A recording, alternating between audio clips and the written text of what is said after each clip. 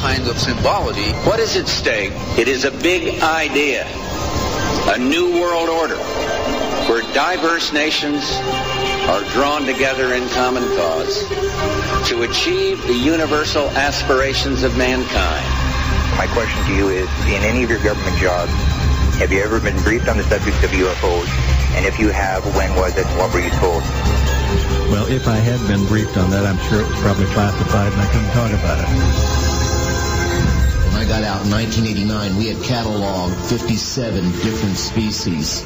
We walked over to one side of the lab and he said, by the way, we've discovered a base. The very word secrecy is repugnant in a free and open society. And we are, as a people, inherently and historically opposed to secret societies, to secret oaths, and to secret proceedings. Skywatchers Radio. Greetings and salutations, all my fellow Skywatchers from all corners of the globe. Welcome to Skywatchers Radio on this lovely February 25th, 2015. We are live once again on the Dark Matter Radio Network and, of course, PSN Radio, broadcasting live from New Logic Studios down in Miami, Florida. Me llamo Ángel Espino y conmigo está, como siempre, el otro tipo. ¿Cómo está otro tipo? Espérate. Hey, ¿Qué cosa? Espérate. On, ¿Qué cosa? Espérate. ¿Qué cosa digo yo? Hold on. Sorry about that. I had to kick myself and get back into my English mode. Sorry, I'm Cuban. That happens once in a while. You know, you get into Spanish mode. Totally happens. Man, come on. The radio does not have subtitles. What are you doing here? It's Spanish mode, man. It just kicks in once in a while. I am Cuban. You have to forgive me. But anyway, like I was saying, been here long enough. This is true. But like I was saying, where are you joining us from tonight, other guy? This is a good one. I am joining you from driving on I-95 from New York to Philadelphia. The city of brotherly love. Well, I guess, maybe, kind of, sort of, whichever. A lot of brothers. All I know is I am going down for a nice 9-day show this week for the International Flower Show. So that's cool. That's cool. And how long are you going to be there? I just said 9 days. If you can't count, I'll try. Oh, no, I completely missed it. I am going down for 9 days. Completely missed that 9 days part. Sorry, I was distracted by something else. These things happen. It does. So what's going on in the wonderful world of ufology today? Well, first of all, I want to give, as always, a shout-out to our head honcho here on the network, Keith Rowland. Big shout-outs to Big Keith. Shout-outs, Keith. Thank you, Keith. And shout-outs to Bill and Nancy Burns from Future Theater. Oh, cool. Bill and Nancy. It should just be gospel and written already in the holy book of Skywatchers Radio that they are listening and participating, or in the background just having some fun. Oh, well, definitely. But, you know, the reason I bring them up, it's because something happened on the network yesterday, which was kind of, it got heated on another show here on the network. And Bill Burns... Do tell, because I was traveling, so tell me what happened. Well, actually, let all our listeners tell. I was off doing another show, as I do on Tuesday nights, Inside the Jackal's Head, and I wasn't privy to what was going on, but I came to find out today that Bill was a guest on Dr. J's show here on Dark Matter, and he was a guest on there. They had some gentleman on who was trying to be a nasty debunker. Okay. As Stanton Friedman would call him. And Bill got into it with him. Now, I don't know all the details because I haven't heard the entire show, but I heard it got really heated. And Bill Burns, like, you know, a superhero, man. He just came in and took this guy and ripped him apart. When you have the facts, you have the facts. That's what I'm saying. That's all I'm saying. Now, I think the guy's name is Schaefer or Pritchard or something like that. I don't know. But the point is that Bill Burns, shout-outs to you and big ups for sticking up for ufology, and that's me getting tweeted right now about this comment right here. Let me lower that volume. But anyway, so other than that, nothing really much has been going on. It's been a little quiet in my neighborhood. I had a good show yesterday with William J. Hall. In fact, an excellent show. I want to give him a shout out. And he has a really good book, which, it's funny. I had him on that show thinking that we weren't going to get into like anything ufological. No ufology talk. But it actually, that never happens. Never does. Not with me, anyway. It went into that. It segued into that. It's funny because he has a book called The World's Most Haunted House. So you figure this is pretty safe, right? There's nothing about UFOs going to be talked about in this show. Wrong. I mean, this dude is on point, and this it's an amazing book. But he's on point on the stuff that he talks about when he's talking about ghosts. Probably could maybe be beings from another dimension that are just by accident interacting, and we've talked about that. I'm sorry, I can't agree with ghosts being from another dimension. Hear me out on this. Hear me out on this. No. Interstellar. Hear my version, and then you explain to me why it's probably wrong. Okay? If there are ghosts, and we've recorded it on audio and video, and they answer with their own name when they lived in this existence, how can they be from another parallel? Well, and this is where the paradox gets kind of simple when you think about it. We're talking about parallel universe mirror. What are you smoking today? Well, you don't want to know. But we're talking about a mirror universe, like mirror bubble universes of our Earth. So inadvertently, we're probably interacting with a mirror copy of ourselves on another universe. Or maybe interacting with mirror copies of our family members. And that's why we see maybe our dead relatives. But they're not really dead. It's just we're interacting with them on another parallel universe. Think about Sliders, for example. Remember Sliders, the TV show? Yeah, but you needed some technology or something to open the bridge between the two. You're talking about an Einstein-Rosenberg bridge in the parallel universe. Right, but the theory is the same. Let's say you don't have the bridge or the wormhole to jump into the bridge, but you don't have that. Okay, but guess what? You don't need that because, in all honesty, maybe the universes are going to collide on their own. And this is what's happening, and this is why we get these little glimpses into, Yeah, I'm not there. I'm sorry, I'm not there. It's a good theory. But you're not a scientist, and the science has not been done, Mr. Other Guy. But here's the thing. It was still an interesting conversation, and William Hall is a great guest. So, in fact, now I think I'm going to end up booking him on Skywatcher so we can talk about UFOs instead of the world's most haunted house. Which, by the way, if you guys want to know what the world's most haunted house is, in this book anyway, it's the true story of the Bridgeport poltergeist on Lindsley Street. And William is from that area. He wrote about the book. He wrote about the haunting. And here's one of Bridgeport. Yeah, and check that. This is a forward Wait a minute. Hold on. Quote. There's Bridgeport, Connecticut. There's Bridgeport, Rhode Island, and then there's Bridgeport in the Carolinas. Which one? Connecticut. Oh, okay, fine. Check this out. The World's Most Haunted House is a thrilling and authentic account of one of the most terrifying and well-documented poltergeist hauntings of modern times. It says, I found this book to be fascinating and comprehensive.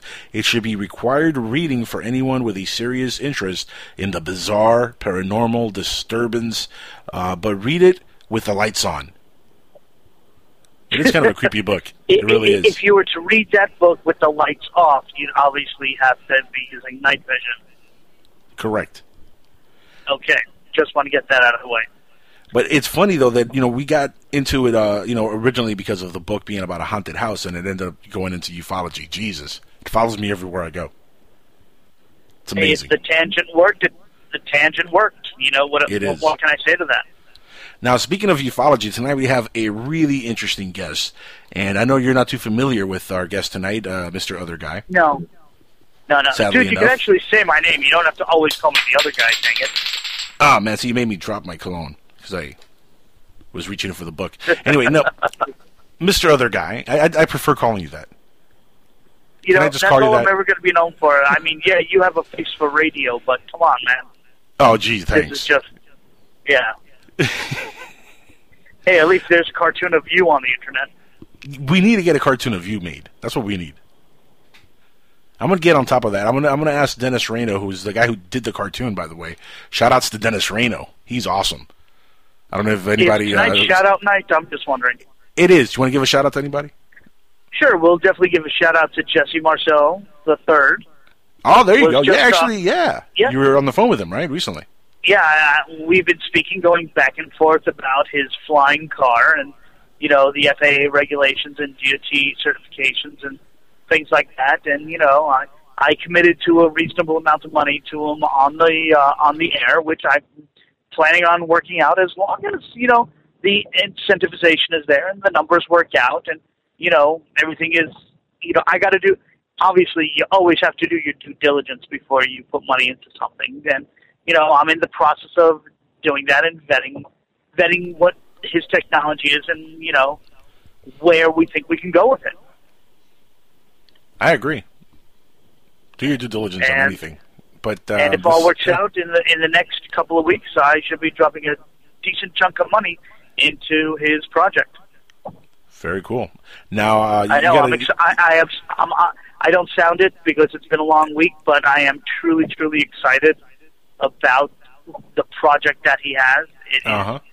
It's going to be a game changer, whether it happens in this decade or next.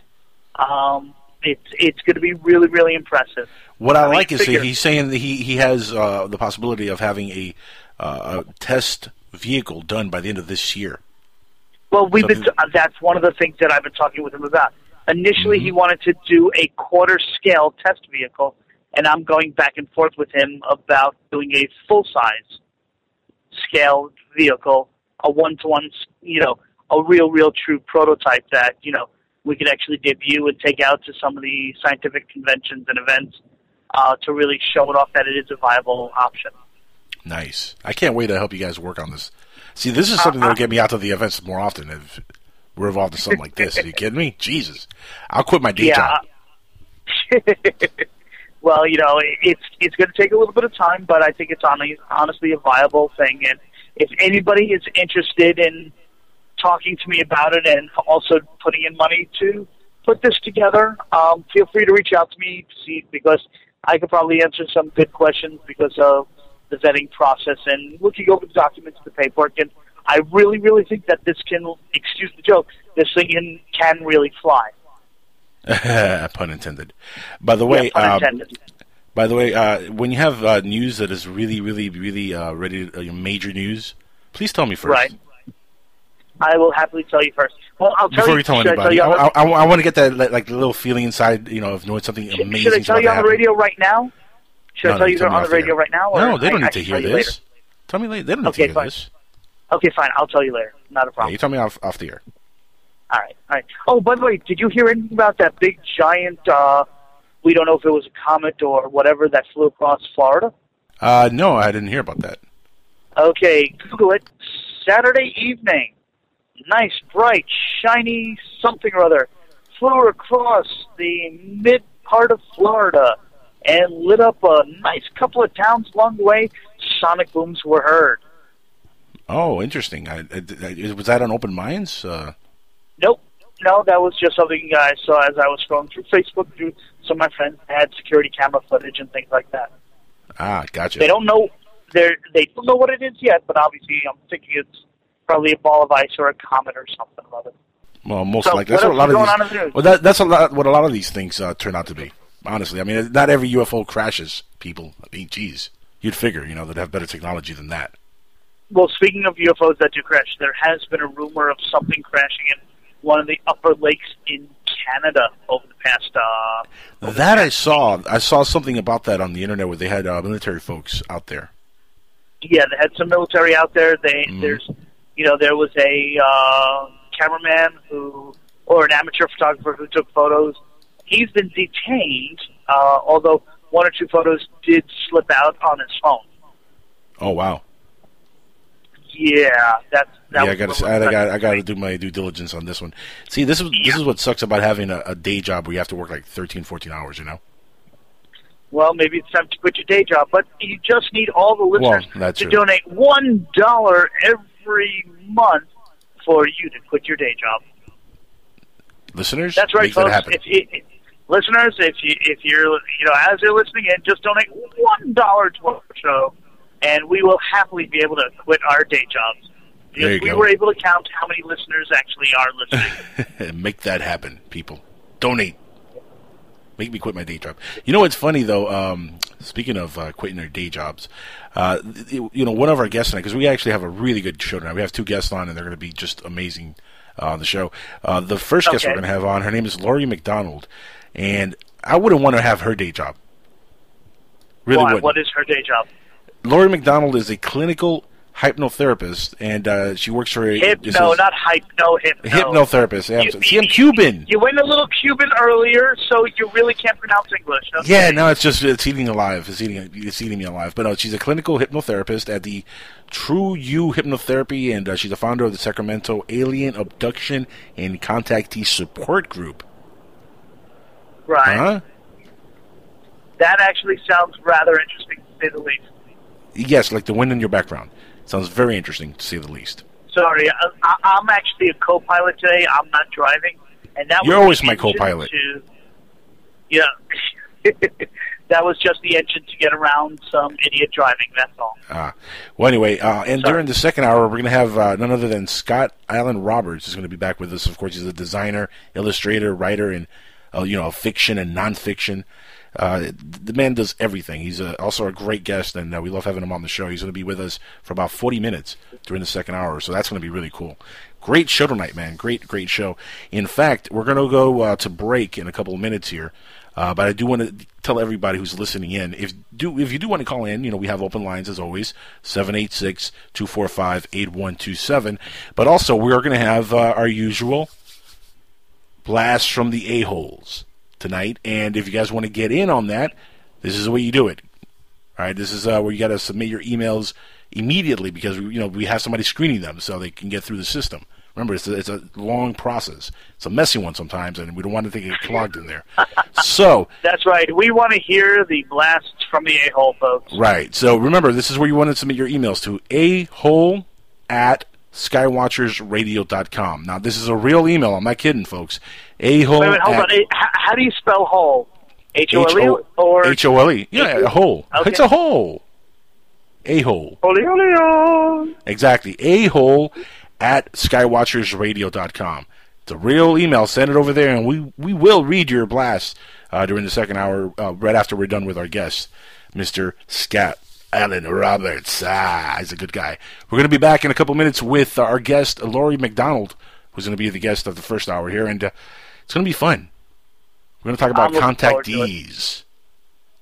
Huh? All right. My favorite subject, contactees. We'll be right back.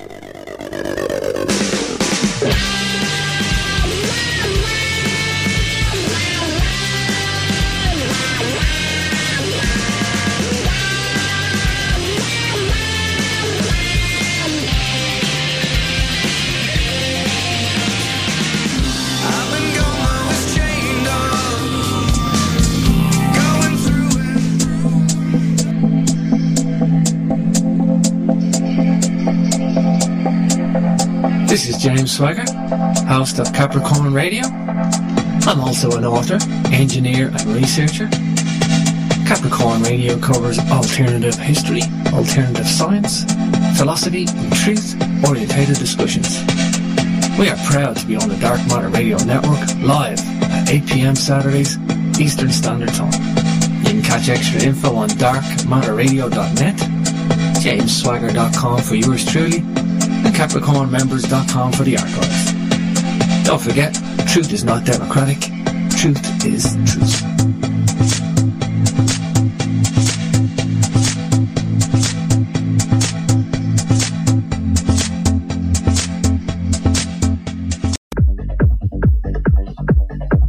Hello, I'm Bruce Pearson, documentary producer, investigator, and co-host of Unknown Origins Radio, which airs each Thursday evening from 8 till 10 p.m. Eastern Time right here on the Dark Matter Radio Network. Please join me and my colleague Mark Johnson for 2 hours of thought-provoking interviews discussing some of today's most intriguing subjects with researchers, authors, and eyewitnesses on a range of topics.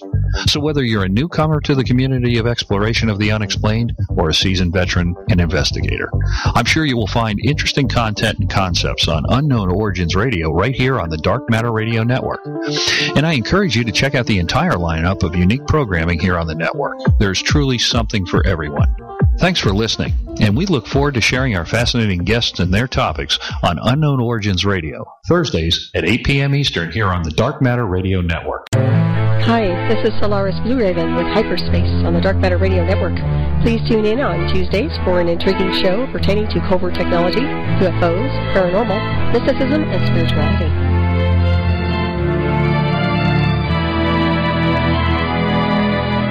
Between science and ignorance, there is filler. Thank you, random British guy. I am Wes Forsyth, the host of Paranormal Filler, my weekly radio show where I explore many areas of the paranormal while trying to keep a balance between believer and skeptic. No topic is off limits, no viewpoint is silenced. Paranormal Filler on the Dark Matter Radio Network. Wednesdays at 7 p.m. Eastern, 4 p.m. Pacific.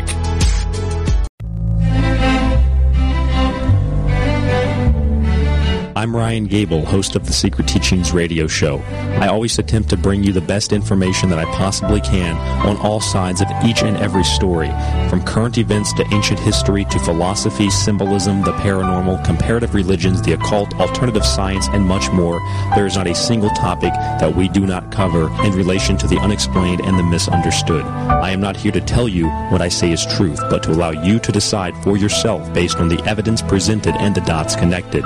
There is no such thing as negative or positive. These are dimensional characteristics that we view through our perceptions. To catch my show, The Secret Teachings, we air every Saturday on the Dark Matter Radio Network at 10 p.m. Eastern Standard Time, 7 p.m. Pacific. You can also listen on thesecretteachings.info for a free show archive of all of our past episodes. Try as you might, but no amount of disinformation, propaganda, rhetoric, or trolling on the internet will change the truth. The truth is the truth, regardless if the masses accept it as is or if it is accepted by only one out of billions. For more information, you can again visit thesecretteachings.info. I'm Ryan Gable. Namaste.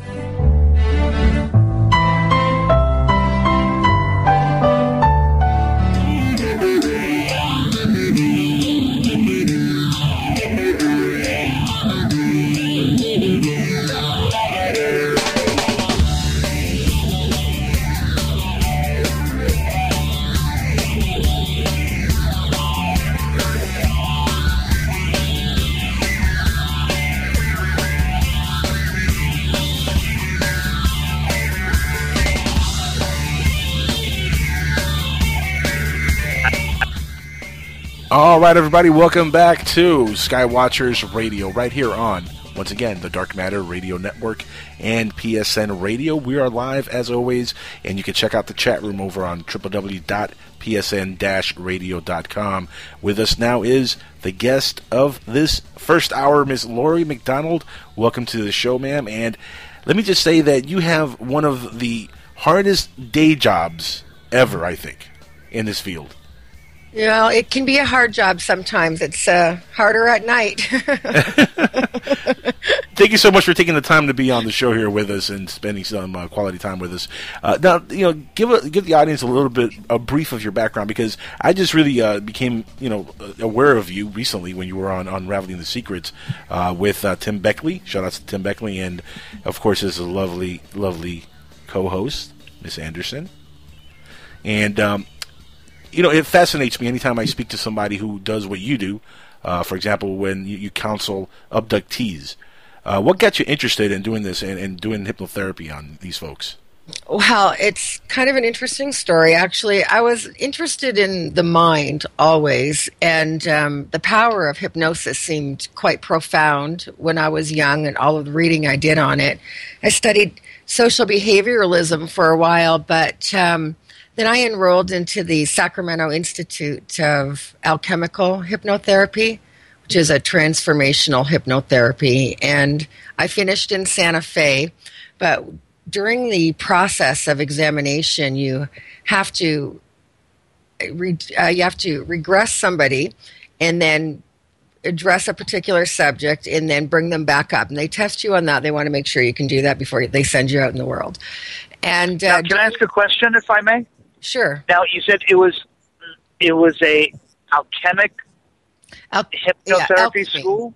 Right. Alchemy? Okay, so does that mean you were involved in utilizing drugs, medication, or other types of substances to induce and he's trying to get high tonight on his trip. Can you supply him? I am not. Come on. No, it's all... No, that's a good question, actually, though. No, it's all psychotherapy. There's no pharmaceuticals. There's no pharmacology. There's no pharmaceuticals. No pharmaceuticals involved, right? No, none whatsoever. So during the examination process, I induced a person, regressed them back to a particular age, and while they were about to express something, their story changed, and they were all of a sudden seeing a UFO. They were camping. He was with his brother. They saw it hover, then land. They saw entities, and right when I was about to ask a question, a ball of light about the size of a softball appeared right above his head and zipped down to the end of his body. And, I'm in the middle of an examination, and I turn and look over my shoulders to see if anybody else saw it, and 3 out of the 5 judges did see it, and they were like wide-eyed and jaws open, and they indicated for me to continue. When I started to talk to him again, it was like he was clean. He had no memory at all about talking about a UFO or seeing the entities, and he had my curiosity piqued. He was just about to describe the entity and gone. So I've been very intrigued since then. And then all of a sudden, I started getting lots and lots of calls. A lot was happening, and people wanted to explore it. So, in other words, the whole UFO contactee thing just kind of happened by chance.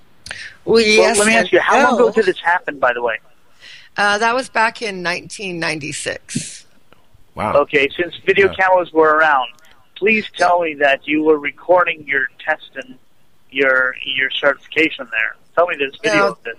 No, they didn't. But I do have a plethora of other fantastic videos that show some pretty good-looking UFOs in infrared video. And there's a picture on my Facebook page, actually. I was driving from Sacramento to San Diego, and I hit the Grapevine right about 50 miles north of Los Angeles, and I felt like I was being followed, and I kept looking, and I glimpsed several times what I thought was a UFO. So I finally just pulled over quickly at a Triple J gas station and whipped out my digital camera, turned around and took a picture, and got a daytime picture of a UFO. And within a matter of seconds, there were just helicopters everywhere. So I got back into my car and took off and posted the picture. I mean, what else could I do? Has any government official ever come knocking at your door about that picture? Not about that picture. Well, other pictures? What else has happened that's got their attention? Well, I've had an incident earlier on. I got a little bit, was my own fault, I guess. I got a little bit too close to a base. We would go out to gather evidence, and we would set up in the daytime and mark our horizons and come back with the cameras at night to film. And we got in a little bit of trouble. But I've had an incident, too, where just out of nowhere, where there shouldn't have been anyone, we didn't hear any vehicles approaching yet, there was one all of a sudden. These 2 men in suits came over, went right into the back of my boogie van, which back in the day, we didn't have everything on laptops. Then I had actual star maps and books. Oh, that stuff that the older folks called paper, right? Yeah, everything was paper. we had lights strapped to our heads. Oh, way back when. But they went right through my stuff. They rifled through everything, and I kept asking them who they were, and they said they were private security. So I continued with private security for what or who or where? I mean, where am I trespassing? And they didn't they weren't actually in the position to be answering the question. Where was this again? Was this in Area 51 where you were driving? No. Actually, that incident was just east of Sacramento here. Oh, okay. What bases around there? Yeah, what bases are on there? Well, actually, there's bases all over here, from Sacramento all through the Bay Area. There's Beale Air Force Base and McLennan Air Force Base, and there's Travis Air Force Base. I mean, they're all over the place here, so there's no shortage of them. Do you think this was some kind of alien ship that you saw, or do you think it was a government maybe spy plane or some kind of craft they were testing? And if that is the case, why were they following you? That's a good question. I really don't know. I mean, it's always just speculation. We don't have the answers. I mean, maybe companies like Lockheed Martin and so forth have the answers because in their own mandates. Well, they'll never tell. They'll never tell us. They refer to them as AVCs as opposed to UFOs, which apparently stands for Alien Visitation Craft. So those would be identified craft. The other are still unidentified, and based on the amount of different species they say are currently visiting our planet, it could be a number. There's about 5 or 6 in the top ranking that we can speculate. I mean, I just had a picture brought to me of a daytime craft accidentally taken by a photographer who sold a house and was creating a postcard for a local real estate company. And there's a craft, looks like it cut right out of the cloud.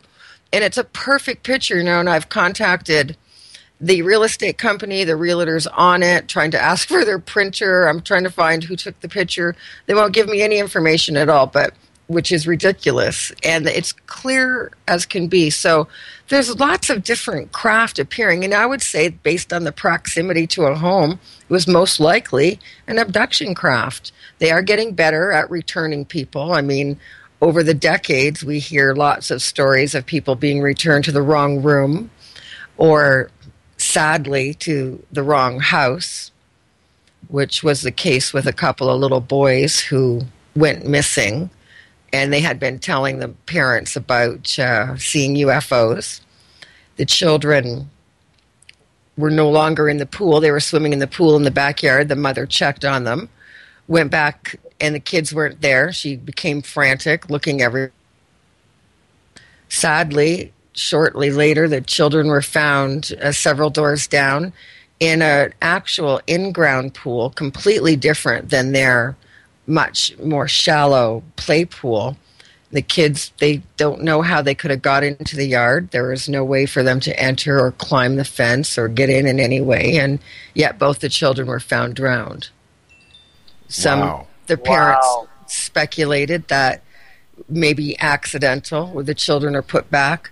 A lot of people are left standing outside of their house or in a different room, and they wake up and they sense they're being told to go back. But then, scariest of all, are the reports that I've had firsthand where a person awakens while they feel like they're being transported, levitated through the air or through a wall, and they wake up halfway through and begin to panic. And they are then in the presence of what they say are, based on the physical description, a tall gray.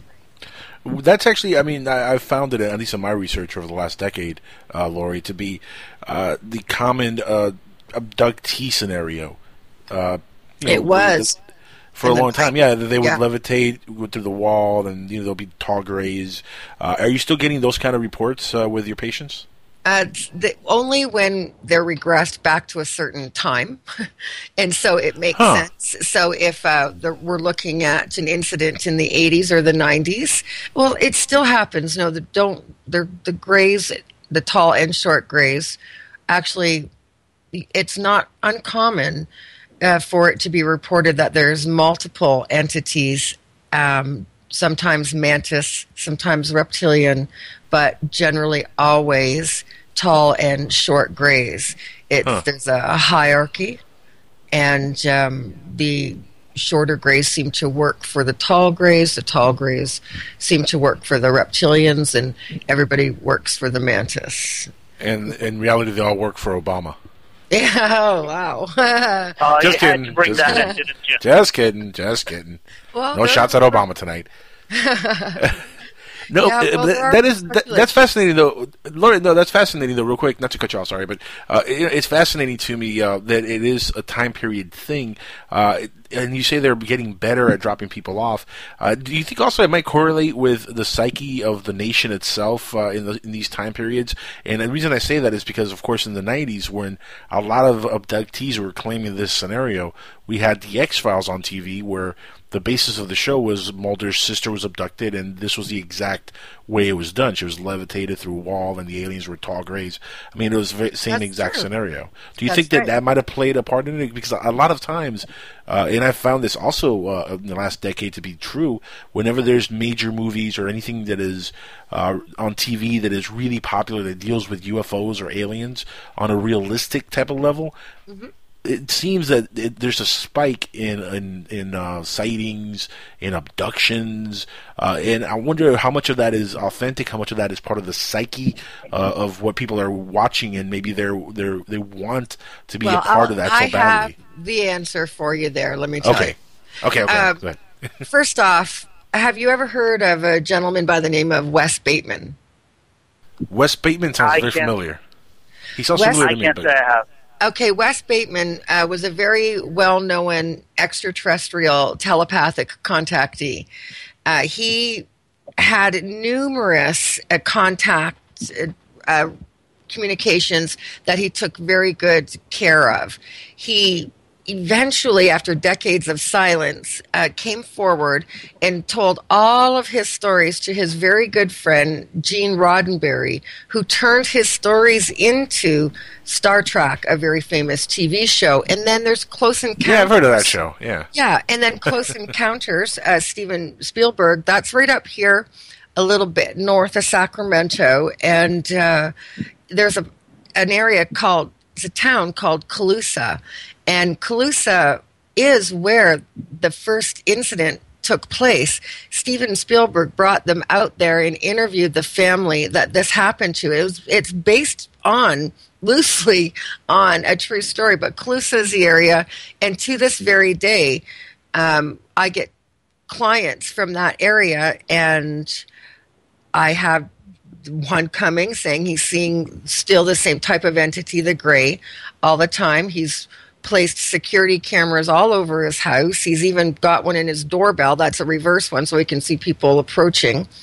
And so even though, yes, it is in the collective conscious of the country, it translates. But what I'm seeing now are people describing a different type of entity, different type of relationship with these extraterrestrials. It's almost as if it's really not so important what the craft looked like or where it came from or what entity it was. But what might be important here is the fact that your reality has changed. It has grown to encompass both the unseen and the seen worlds, and your consciousness now is expanding. And so if we just get past the particular frequency band where the extraterrestrials exist and try to move out further, we may develop consciousness expansion, which very well may be our own evolution. It may be what we're destined to be if we don't get so tied up chasing out which entity or which craft we're seeing. I mean, of course, there's a lot of them are military, and people are pushing for disclosure like Stephen Bassett, and perhaps... yes, indeed. Yeah, and you know, maybe with the congressional hearings and the petitions that are signed, we'll get disclosure. I mean, do you think that really might happen? I mean, do you think that really would happen at this point? I think with Podesta saying his biggest regret is not speaking about to the UFOs, and I think with Ron Hellyer, the former defense minister of Canada during the Cold War, saying that absolutely there is an extraterrestrial presence on this planet, and Nick Pope also stating that the British were involved in their own secrets with UFOs. We've got our own books, many written on Eisenhower, who we believe probably did have some type of a contractual agreement with the Greys where they traded roughly, they said 250,000 people were allowed to be experimented Exchanged, upon. right. Yeah. Exchanged. Mostly GIs, though, because this way the government could double track them, and because they always know where their GIs are. And so that we see in abduction cases that there's often a military connection or a scientific or medical connection. We see that they're generational, that's for sure. Well, here, let me ask you. Go ahead. Can I throw out a question? Yeah, go ahead. You keep on referring, by the way, to for this country. Since you are I would assume part of some type of a association for hypnotherapists, either on a national or a global level, has the type of entity been persistently the same throughout all the abduction cases that are being recorded on a global level, or are we the only ones that are primarily dealing with the Greys? No, I mean, we just have to understand the languaging and verbiage of the people expressing it. I mean, the Asians and Middle Easterns say jinn, and so they have their own cultural belief systems based on it. Very religious people say demons because that's the filter that they're viewing it through. I mean, and so it's perspective. Lori, I'm glad you brought that up because if they're looking at it even through regression therapy, are they describing the similar shapes? Some of them are very similar, and I have an ET artist in our the Sacramento Alien Abduction and Contactee Support Group. And she's a very talented artist, and she'll work very much like a police artist. Sketch artist. Right, a sketch artist, take the description. Right. And so this is a new branch that we're looking at, and so we're going to see. We're going to see how close they are, because it's very easy to say the eyes were this or that, but so absolutely more evidence, and as much as physical descriptions and physical evidence that we can get is important. You know, I had somebody contacting me earlier asking me, listen, can you help me? I need discrete x-rays. You know, I have this triangular shaped mark. It feels like this. You know, so I said, photograph it, send me the pictures. He did. I have them. And I'm looking. We'll find somebody to do that. You know, people are doing what they have to, but the numbers are so steadily increasing. I mean, currently they're stating that roughly 280 million people worldwide claim to be abducted. And that would be based on a 4% value system. And in my group, I have about 75 people, and I asked them, how many of you reported? Only 2. So in a group where the topic is, abduction and contact for experiencers, 2 of them reported, and look at this number. So that number's got to be astronomically much higher. So we have to... Who did they report it to is the next question. MUFON. MUFON. Yeah, there's a lot of different organizations that you can report it to. UFOreport.com. Hell, tell your local therapist. I mean, just, And I do get a lot of reports, I have to say, because I gather research. I am writing a book right now called The Extraterrestrial Interference. And so, yeah, people are providing me with information. One of the group members has given me his medical records as well as his MRIs. He's elderly. He's just about 80. And... he is a lifetime experiencer. He was a, pre-med student. He was in the Navy. He believes he has 2 implants, actually 3, one in the pineal gland. Those are the MRIs that I have. And he says that he has had an implant behind the knee and then one closer to the groin. But over the years, they're moving together. So I took out the camera and I filmed them, and I touched it, and when I pushed on it, it retracted, it retreated like Miss Pac-Man, and I took the pressure off. It moved back, and it was eerie. So I continued to film them, and he expressed his view, saying that when they touch, they die. He thinks he'll die, and he then gave me permission on film to then come back and film his body post. This happened. Not ever looking forward to doing something like that. I don't know what it would prove. I'm not sure. Well, I mean, you'll be able to. Sure about that, but he believes you'll be able to at least you'll be able to maybe get some results of what these things are once they do the autopsy on them. Right. Well, yes, and some of the implants that have been removed and looked at, contain both organic and inorganic materials. But here's the thing, though: the one in his knee and his near his groin, that could be removed surgically now. Why doesn't he have it surgically removed? They have a life of their own, he believes. They're moving. He's watching them. He's been, I don't know. He's probably not really wanting to risk that. He's from a generation where this isn't a topic that was easily discussed without one being ridiculed. And really, have we changed that much? I mean, I'm hoping that we have, but sadly, I do see that experiencers who come forward, no matter how credible, people still will often ridicule them, or they risk losing their job. And, we have seen that, and I've had people in my group say that they're at risk too. They can't let people know because they'll get fired. Unfortunately, there is sexual harassment, but no UFO harassment. That's true. But I think part of it, I think, is when people hear somebody talk about their experience and they start off, well, I had a dream and I woke up and I couldn't move in my dream. Immediately, the skeptic mind starts saying, well, you're suffering from sleep paralysis. And you hallucinated the rest. Because, look, I suffer from sleep paralysis myself. I've been in that position where I wake up and I can't move. And you really do feel like there's something in the room with you, or somebody's looking at you, or there's something there.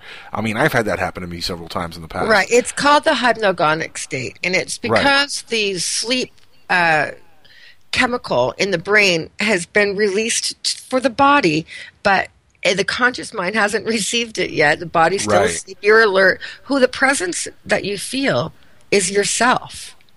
It depends. Now, then that happens, and other people, though, who have had the same type of sleep paralysis and then feel that they're seeing an entity, their stories do go a little bit further. They break from the paralysis. There's more going on, and they're more lucid. The level of lucidity through the experience is what matters. And it's not for naught the extraterrestrials most likely can simulate the sleep chemical so that they can harvest what they want. I mean, they apparently do it with cows. Speaking of which, I mean, that's an interesting phenomenon in itself, the whole cow mutilation phenomenon. I mean, how does one explain that, for example? What farmers need to mutilate their own cows? Right, not at the cost. I mean, they've got a big investment in them. They've fed and watered them, and paying on the property and so on and so forth. Right. And so that's their money, right? So they're certainly not going to do that. There's absolutely no motivation. But it's the cow has two stomachs, and there's been some theories that they put fetuses in them on a holding ground. I don't know. I've heard a couple of people. I've heard people say that actually for the hybrids, and that's how they birth some hybrids when they're taken from the womb early or something like that. I mean, I've actually heard folks talk about that before, which would make sense. I mean, look at the Matrix, where they grew people in little pods that look like a womb. We're growing in a womb, so it would make sense to them to create an artificial womb if they're creating hybrids. You can't have the mother go full term on Earth with an alien baby, it's not unusual for me, being a regression hypnotherapist, to hear accounts of, missing babies and hybrid babies. It is part of the subculture of ufology, is the whole hybrid program. I mean, when they're harvested and ovum, sperm is taken, for what purpose? What are they doing with it? It's speculated that the Greys live to be about 900 years old, 1,000 years old, and then they die. That they're doing this to preserve their race, and they're trying to create, a being. I'm not really sure I buy into that. Here's a working theory I have, Lori, and maybe you might, you might tell me if it's good or not, if it works for you. Sure. My theory on the whole hybrid thing is, if there really are being genetically created by Greys or whatever, the Anunnaki or whoever created life on Earth, whatever, if there is that genetic thing going on, perhaps this is their job, and they do this from planet to planet, create life, and then seed it on a planet and just leave it there and let it flourish. And maybe these beings, literally, they do this as a way of, this is what they do, this is their job. And they just go to every star system and create an intelligent life form. And we're the pollen? I mean, seriously. Well, they're said to be not really. 22.2 subspecies of gray, and our own DNA shows that there's a lot to that. Mistakes. And if you look at it, they're all have the same torso, arms, and legs, the same humanoid shape, whether it looks like a praying mantis or which is what the mantis look like, or an ant, which is what the Greys look like. I mean, these are both huge, thriving cultures in our ecosystem. And so who knows what they can genetically spice. The point is, should they be allowed to? And I'm going to go with no, because they're creating what is called a post-abduction stress disorder that people do suffer from, and it comes with an entire list of symptoms, and it's a real syndrome. It was coined by Rose Hargrove, who was a registered psychiatric nurse, and this is something that exists, and it's caused by this type of extraterrestrial interference. Should they be allowed to do that? No. I know people say, well, I created a soul contract and I agreed. I don't believe that either. I mean, it's a generational thing. So every single person in your family for your whole bloodline agreed to do that? I don't think so. That's too much of a coincidence. What do you think of the theory? Hang on. If the government has allowed 250,000 people to be experimented on, it's their contract. Unfortunately, we're part of the cattle or the population of the sheeple. Well, here's a better question. Hold on, check this out. How about this, for example? Say the government are the ones that are pulling off these abductions, and it's all a big conspiracy and a big hoax, and the government is actually the aliens, and there's no aliens doing it. And they're doing it because, guess what? Human cloning is illegal. There's certain things that they cannot do legally with this kind of science. Maybe this is something that's being done in a black ops type of way to do the science without having to go through all the loopholes of the legal avenues that they have to go through. There's just too many people around the world for too many years stating that this type of thing is happening, and we have our but a hoax a hoax can be carried around. A hoax can be carried for years and years and years. That doesn't account for the ancient alien theories, and the government doesn't need to create a hoax where they're going to have to create some type of holographic imagery that they can beam into the sky to look like a UFO. I'll tell you what, control the masses. That's what church is for. No, that's true too. But here, I'll tell you what, though. Have you ever read "Behold the Pale Horse" by William Cooper? No, I have not, but I think I know where you're going with this. I highly recommend you read it, because in that book, William Cooper talks about the government doing a false flag operation on the entire United States, where they're going to hoax alien intervention or alien interaction or an alien scenario to fool the population and to kind of do what this might be. So, I mean, I wouldn't put it out of the realm of possibility that the government might be behind the entire thing. It also explains why, for example, they've come out with like 30 different stories to Roswell. Keep them confused, keep them guessing. Well, keep that's them entertained. true. Look at also the Richard Doty thing in the 80s. A man they who came wears out with Mirage two Man. watches never really knows what time it is. Absolutely. And so they'll keep the people confused until the people don't rely on the government for their source of information. When we can compile it and the researchers can gather it, and you can take credible people that perhaps were former government. I mean, why is it necessary that we have the United States government or the leaders of a particular church go, okay, yeah, all right, it's true, and then people can change their minds? I think for the amount of experiencers and the ones that I've worked with over the years, they don't require that. Now, their reality's already changed. Their core belief system, what they trust in everything, has already been altered and changed forever.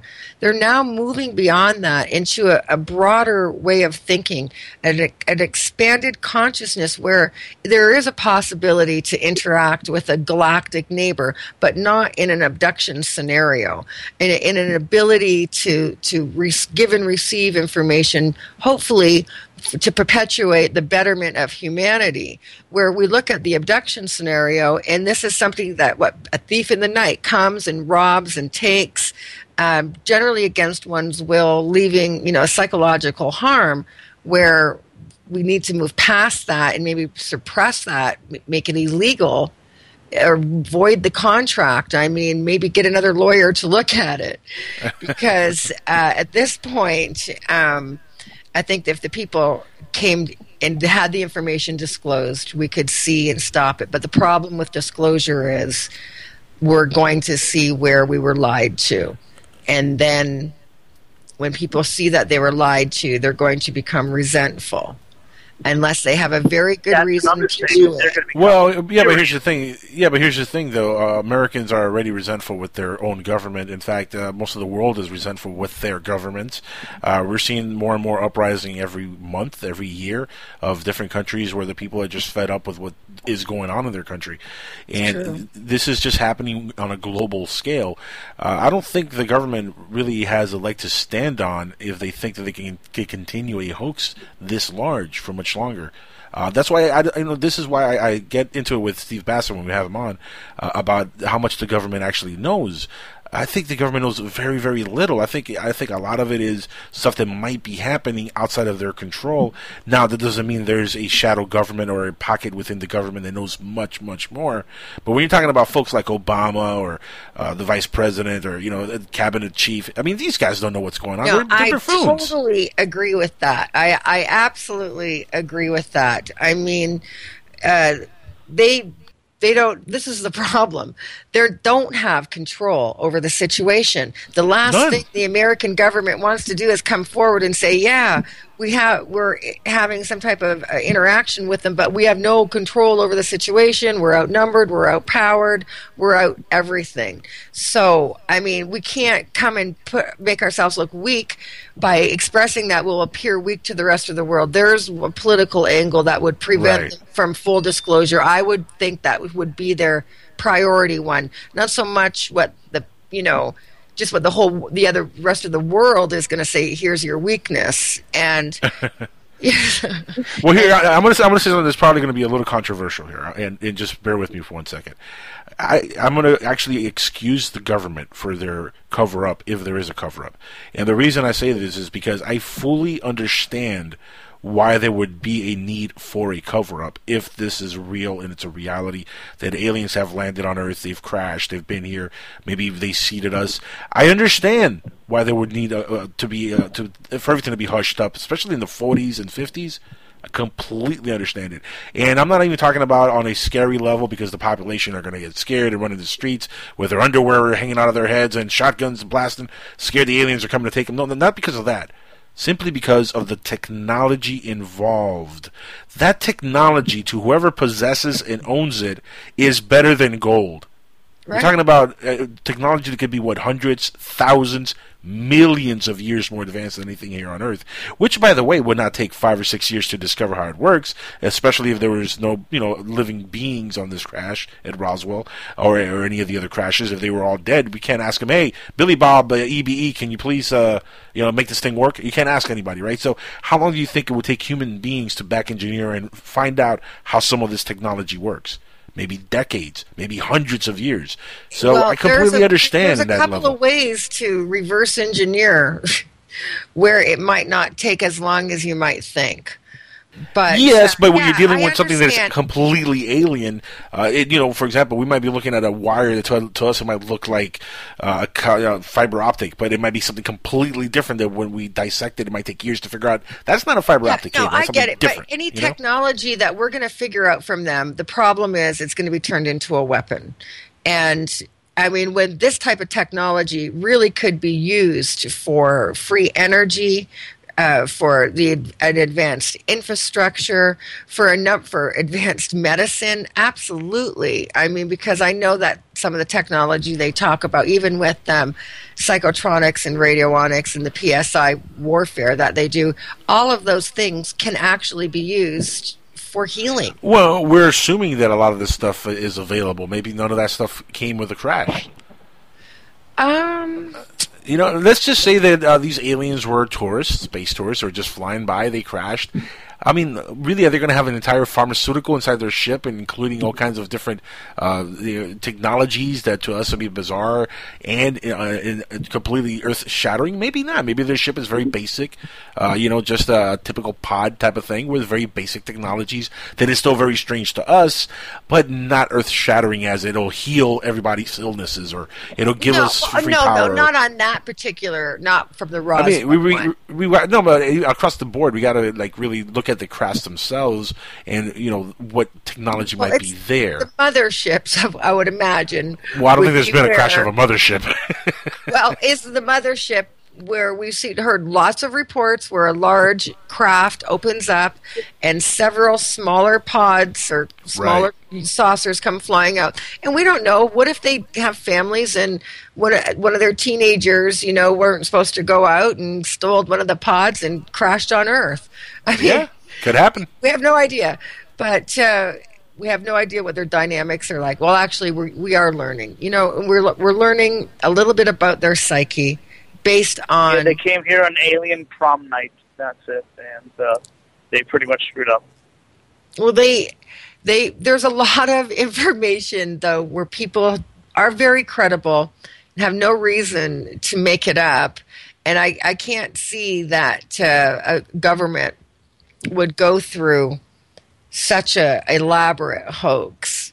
Well, I think the government would go through the hoax. I mean, the whole thing is the Brookings Institute report that they did in the 60s basically theorized that should disclosure actually happen and evidence of alien life happen, it would throw the world's financial markets and most world religions into such a total frenzy that societal collapse could realistically happen. Well, and they're trying to circumvent such things like that. The Pope announced in May 2010, I believe, that in the event that the extraterrestrials make their presence on the planet known, he would be happy to baptize them. And that was that this is a fact. And and then he appointed his head hang on one second. I don't believe. Hang on. Google it. Go ahead. Exactly Google phrased it that way. I believe it was May the 10th.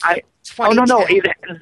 No. The Pope did say something then, but I don't think that if the alien presence made itself known. He said if there were aliens, not that he knows that they're there and they would make the presence known. He said if aliens were I think he said something about they'd be part of God's plan because there'll be our brothers in the cosmos or something along those lines. But look, any acknowledgement, but any acknowledgement whatsoever from the church of all people, oh Jesus, anything they say about this it has to be looked at not only with a grain of salt but also with a whole lot of curiosity, because why would the Pope say anything about UFOs or aliens? He appointed their head demonologist to handle, which is also very funny, by the way. I mean, that's strange. Okay, he appointed the head demonologist to take a look at any of the extraterrestrial stuff, not their head of astronomy or of a math department or anything like that, but I believe it's called a chief demonologist. And that's who is in charge. He's an Italian fellow, and he's written several books on the subject, and he's very accredited, but he's been appointed by the Pope to handle anything to do with extraterrestrials. I think that says something. I'm not sure what, but it's something. Well, also, did you know that the Pope in the Vatican has a huge telescope and it's called the Lucifer? It's called Lucifer? Yeah. No, actually did not know that. They called their telescope Lucifer. I did know that they found many oblong skulls in the catacombs underneath the Vatican. Oh, really? Yeah, and I find that to be quite interesting, and those are speculated to possibly be extraterrestrial. That is a speculation that is running wild. I think actually that I'm not 100% believer that that's what it is. To be honest with you, Laurie, I think that's people honoring the extraterrestrials. Actually, elongating skulls is a custom in Africa, but why was it done in that time period? We really don't know. The Egyptians have found elongated skulls in pyramids. Yes. Why did they do it? Well, a lot of people think it's to honor the gods, right? Whoever these gods were. Imitation is the sincerest form of flattery, right? Correct. Yeah, that's exactly what it is. And look, I do believe that there is a presence of some sort on Earth, but honestly, how much of a presence do you think that there really is going on at the moment? Do you think is as prevalent, or some of these people maybe, especially some of the folks that, that have come forward in the last 15, 20 years with abduction scenarios or abduction stories, how many of them maybe are misinterpreting an abuse that might be going on in their past, right? Well, and kind of camouflaging it with this? I wish I knew an exact percentage, but most definitely there is a percentage of cases that are not extraterrestrial at all, and the person has a fragmented memory, and then they create a different scenario of what happened. And there's also a ritual abuse that happens to young children, and they also create, another story to cover it up. And then there actually is extraterrestrial abduction, and a screen memory is implanted in the person. And so they have a different memory until the conscious mind begins to seep and the subconscious bubbles up and the memory starts to come through. And people begin to put it together and see that something actually did happen. And there's good to see commonalities. I mean, there's a list of common factors that are all the same, and there are some that have very little publications, so it's not something that can be replicated in the media often or hardly ever. And we listen to hear when people are telling their stories to see if this particular detail comes up. And so it's not, we try to keep a little bit back because, like you say, people can definitely tap into that collective conscious way of thinking. And if the extraterrestrial of the decade is a reptile or reptoid looking, right, then perhaps that they're seeing reptoids and, everybody's morphing into a reptile. So it's happened back in the 50s were little green men. That was the popular alien of choice. Little green men, right? Little Martians. Well, then that changed to the Greys. I don't know if people reported that they were green. I think that in TV they reported that they were green, that Martians were supposed to be green. And I think, there's actually an entity that's reported quite often, and it's smaller than a gray, shorter and more stout, and it's blue. And some people... Zaxxon. It looks like a gnome. Oh, okay. It looks gnomish or Smurf-like even. Smurf-like might be closer, but very bulky, very square. And it's reported all the time, but then we can go all the way back into history, back to India, and we see that they had extraterrestrials come that were blue-skinned. And they were Vishnu, I believe. I mean, that's going to... I'm surprised I've heard more people talk about blue-skinned aliens, especially we had Avatar a few years ago. Oh, yeah. Well, see, but the blues that we have the information from were not... They were before that. Yeah, the avatars were blue, and but they were more svelte and slender. And, yes, these other ones are very... like seven dwarf-like and very bulky and misshapen, and they don't seem like an easy moving entity. So, but they've been reported over and over again. That's not an uncommon one in the industry, but on TV, maybe in a few years you'll be hearing about them. About the blue aliens. Interesting. About the blues, yeah. And probably a lot more hybrids because people like Dr. David Jacobs, are you familiar with him? Oh, of course, yeah. Well, he believes that the hybrids are being integrated into society and that they are positioning themselves and that they're at multiple levels of integration, that some hybrids connect very well socially while others appear quite dysfunctional, but they could be working in like a low-level position such as I believe the analogy or the position he used was like an innkeeper, where you check somebody in on the night shift where you'd have very little interaction but just enough for them to learn. And counts of one school teacher from Texas said that she was brought aboard a craft to work with hybrids. She said that they were like teenagers and she was teaching them basically how to fit in with teenagers, and I guess who better than a high school teacher? But they were in the cafeteria. She had to correct how they held the tray, silverware, selected food, and so forth. They were inept in that area, but advanced in areas of telepathic communication and exhibited other psychic abilities, is what she recalled. Where was the school again? It was a school teacher who had claimed to be abducted many times. Okay. And she was taken to meet these kids at was it like a classroom setting? Yeah, they did like a classroom setting, and she doesn't know if it was on a craft or in a facility. But it was a fake classroom setting, a vignette for her to be able to teach in and to show them how to be teenagers, how to be kids, which would make actually perfect sense if you're going to do hybrids. Well, that would be one reason is to integrate them into society once you get them to look just like us. But with a little bit of them. Which, that's kind of bizarre, though. Why would they go through the hybrid process if they're going to make them look identical to humans? Why not just have humans brainwash them and make them do their bidding? Well, I think that the hybrids, the Greys, this is the thing.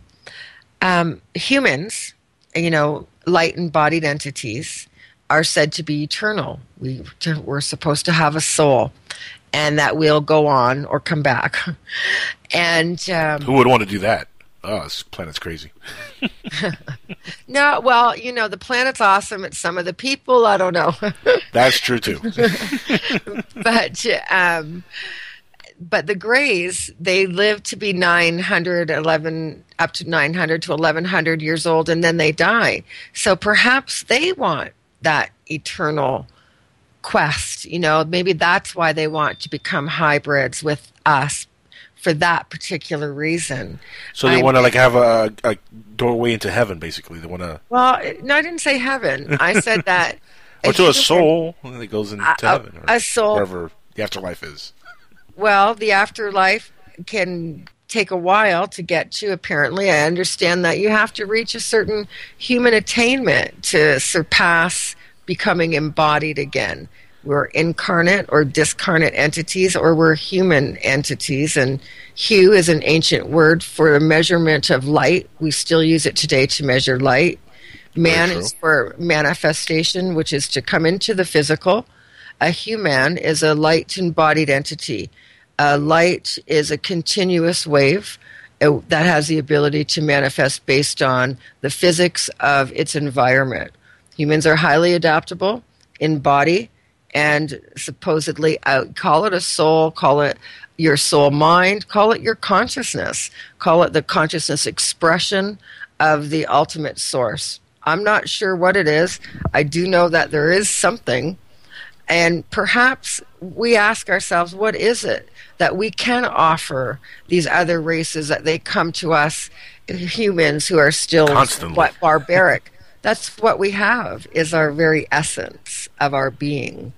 And that is our soul.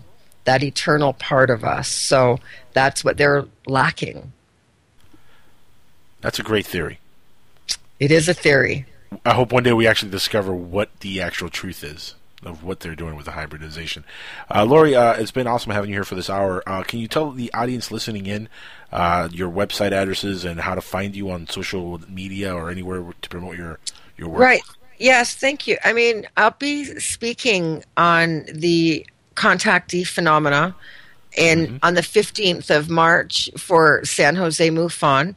And then the 27th and 28th of March is UFO Con San Jose 2015. I'm on the abduction panel there. And then free of charge to anyone who attends Sunday morning, I'll be facilitating the Experiencers Group. This is an opportunity in a non-judgmental forum for people to come and express their truth and have the ability to have people listen with compassion and understanding, and hopefully be able to provide them some insight and direction to the experiences that they had. So I'm very much looking forward to that. And in the meantime, you can check my website out at trueyouhypnotherapy.com. You can see me on Facebook. You can follow me at Twitter at Lori's True You. Very cool. Lori, thank you so much for being here, and hopefully we can have you back on real soon. It was a blast having you on. Really was. Thank you. It was really fun. Thanks for having me. It was really my pleasure.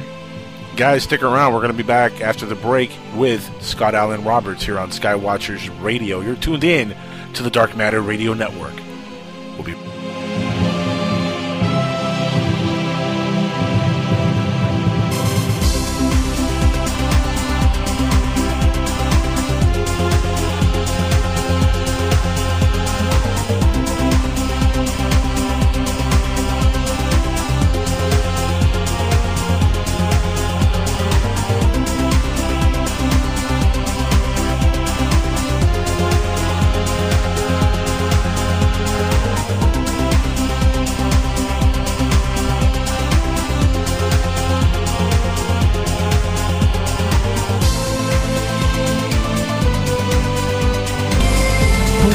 professional consultants behind your home or business computer with Key Information Solutions, providing solutions to your internet and computing needs while keeping you on the cutting edge of technology. Preventative maintenance and networking support, hardware and custom-built computers. Let Key Information Solutions be your personal tech staff for your home or office with affordable hourly, monthly, or annual rates to fit anyone's budget. Call Key Information Solutions now. 954-973-3374.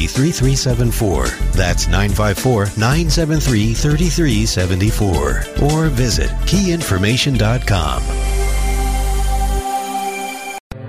Hi, this is Solaris Blue Raven with Hyperspace on the Dark Matter Radio Network. Please tune in on Tuesdays for an intriguing show pertaining to covert technology, UFOs, paranormal, mysticism, and spirituality.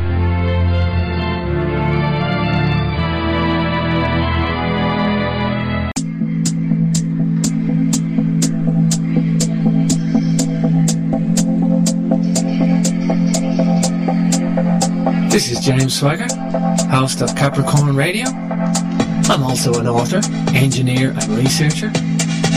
Capricorn Radio covers alternative history, alternative science, philosophy, and truth-orientated discussions.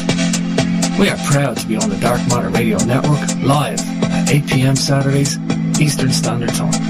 You can catch extra info on darkmatterradio.net, jamesswagger.com for yours truly, and CapricornMembers.com for the archives. Don't forget, truth is not democratic. Truth is truth.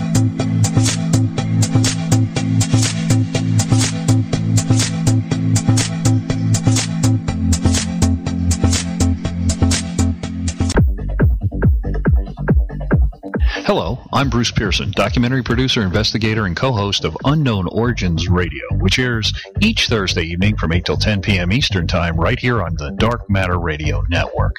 Please join me and my colleague Mark Johnson for 2 hours of thought-provoking interviews discussing some of today's most intriguing subjects with researchers, authors, and eyewitnesses on a range of topics. So whether you're a newcomer to the community of exploration of the unexplained or a seasoned veteran and investigator, I'm sure you will find interesting content and concepts on Unknown Origins Radio right here on the Dark Matter Radio Network. And I encourage you to check out the entire lineup of unique programming here on the network. There's truly something for everyone.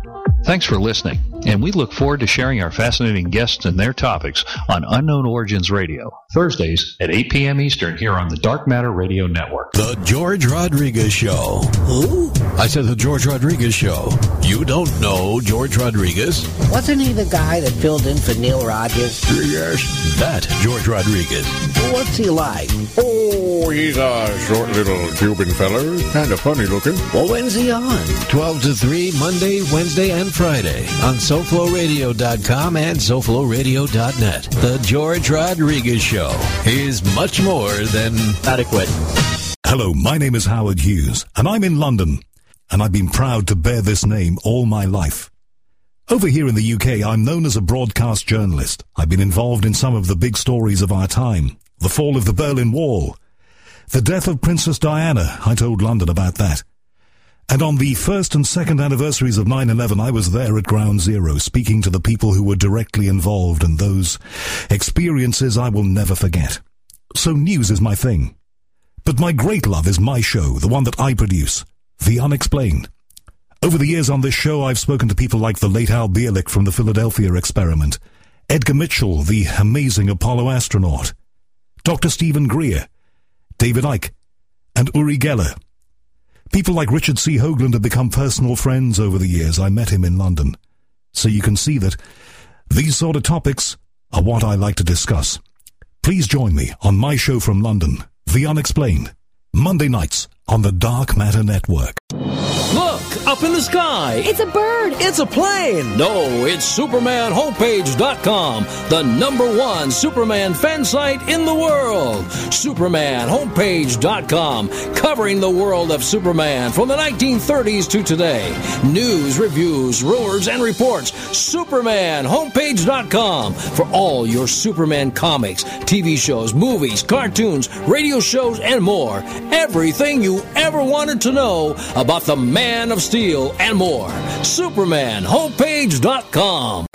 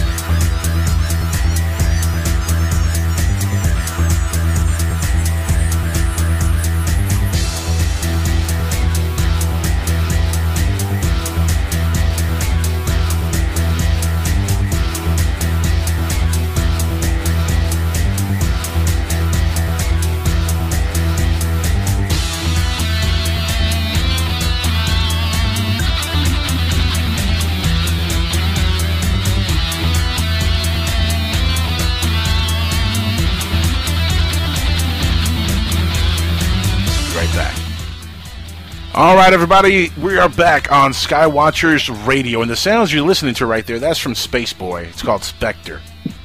Not to be confused with the James Bond movie coming out called Spectre, but very cool title, very good song. Space Boy, shout out to Spoilers. Everybody knows, man. Everybody knows that's the name of the James Bond movie. It's not a secret. Other guy. I'll tell you. I saw Kingsman. Really how was that? How was Kingsman? It was really good. Better than Jupiter Ascending. Well, that's not saying much, I don't think. But I don't want to get into that movie. Jeez, that's a terrible film. But you know what's not terrible and what's really, really exciting? What? The guest we're going to have on right now, Mr. Scott Alan Roberts, is joining us right now. Now, Scott Alan Roberts is a designer, illustrator, and writer of fiction and nonfiction. Two of my favorite topics in books, fiction and nonfiction. Scott Alan Roberts has not been on a show with me in years, man, and it just bugs me because he's a great guest and love having this man on the show. Scott Alan Roberts, welcome to Skywatchers Radio, my friend. How are you doing tonight? Hey, I'm doing great. How are you doing? I'm doing a lot better now that you're here, sir. Well, thank you. You know, we were reminiscing here, before the show started during the break, about the last time we had you on one of my shows, and man, the time flies, doesn't it? 2011, 12, around there. That's when we last spoke on a radio show. It's crazy. As I was saying to you, I start looking through things and a bunch of the things I've been doing over the last few years, and you look at something and you go, oh, I got to get to that, or when did that? That was just the other day or the other week, and then you realize, it was 4 years ago. Oh man. Sometimes the time goes so fast that you don't realize that how fast it's gone by. And it's funny because I remember being a kid and just sitting there and being like, man, in the year 2000, I'm going to be in my 20s. It's going to be so cool. And now I'm at my late 30s, and it's 2015. I'm like, Jesus, this is not good. Oh, it's not getting good. Next birthday, I'm getting you a walker. I already had one of those after my car accident in 2009, but thank you very much for bringing back those dark memories, other guy. I got to tell you, I grew up as a product of the late 60s and the early to mid 70s, graduated high school in 78, that same year as, if you remember that 70s show when that was on? Yes. That was the year show. I graduated high school.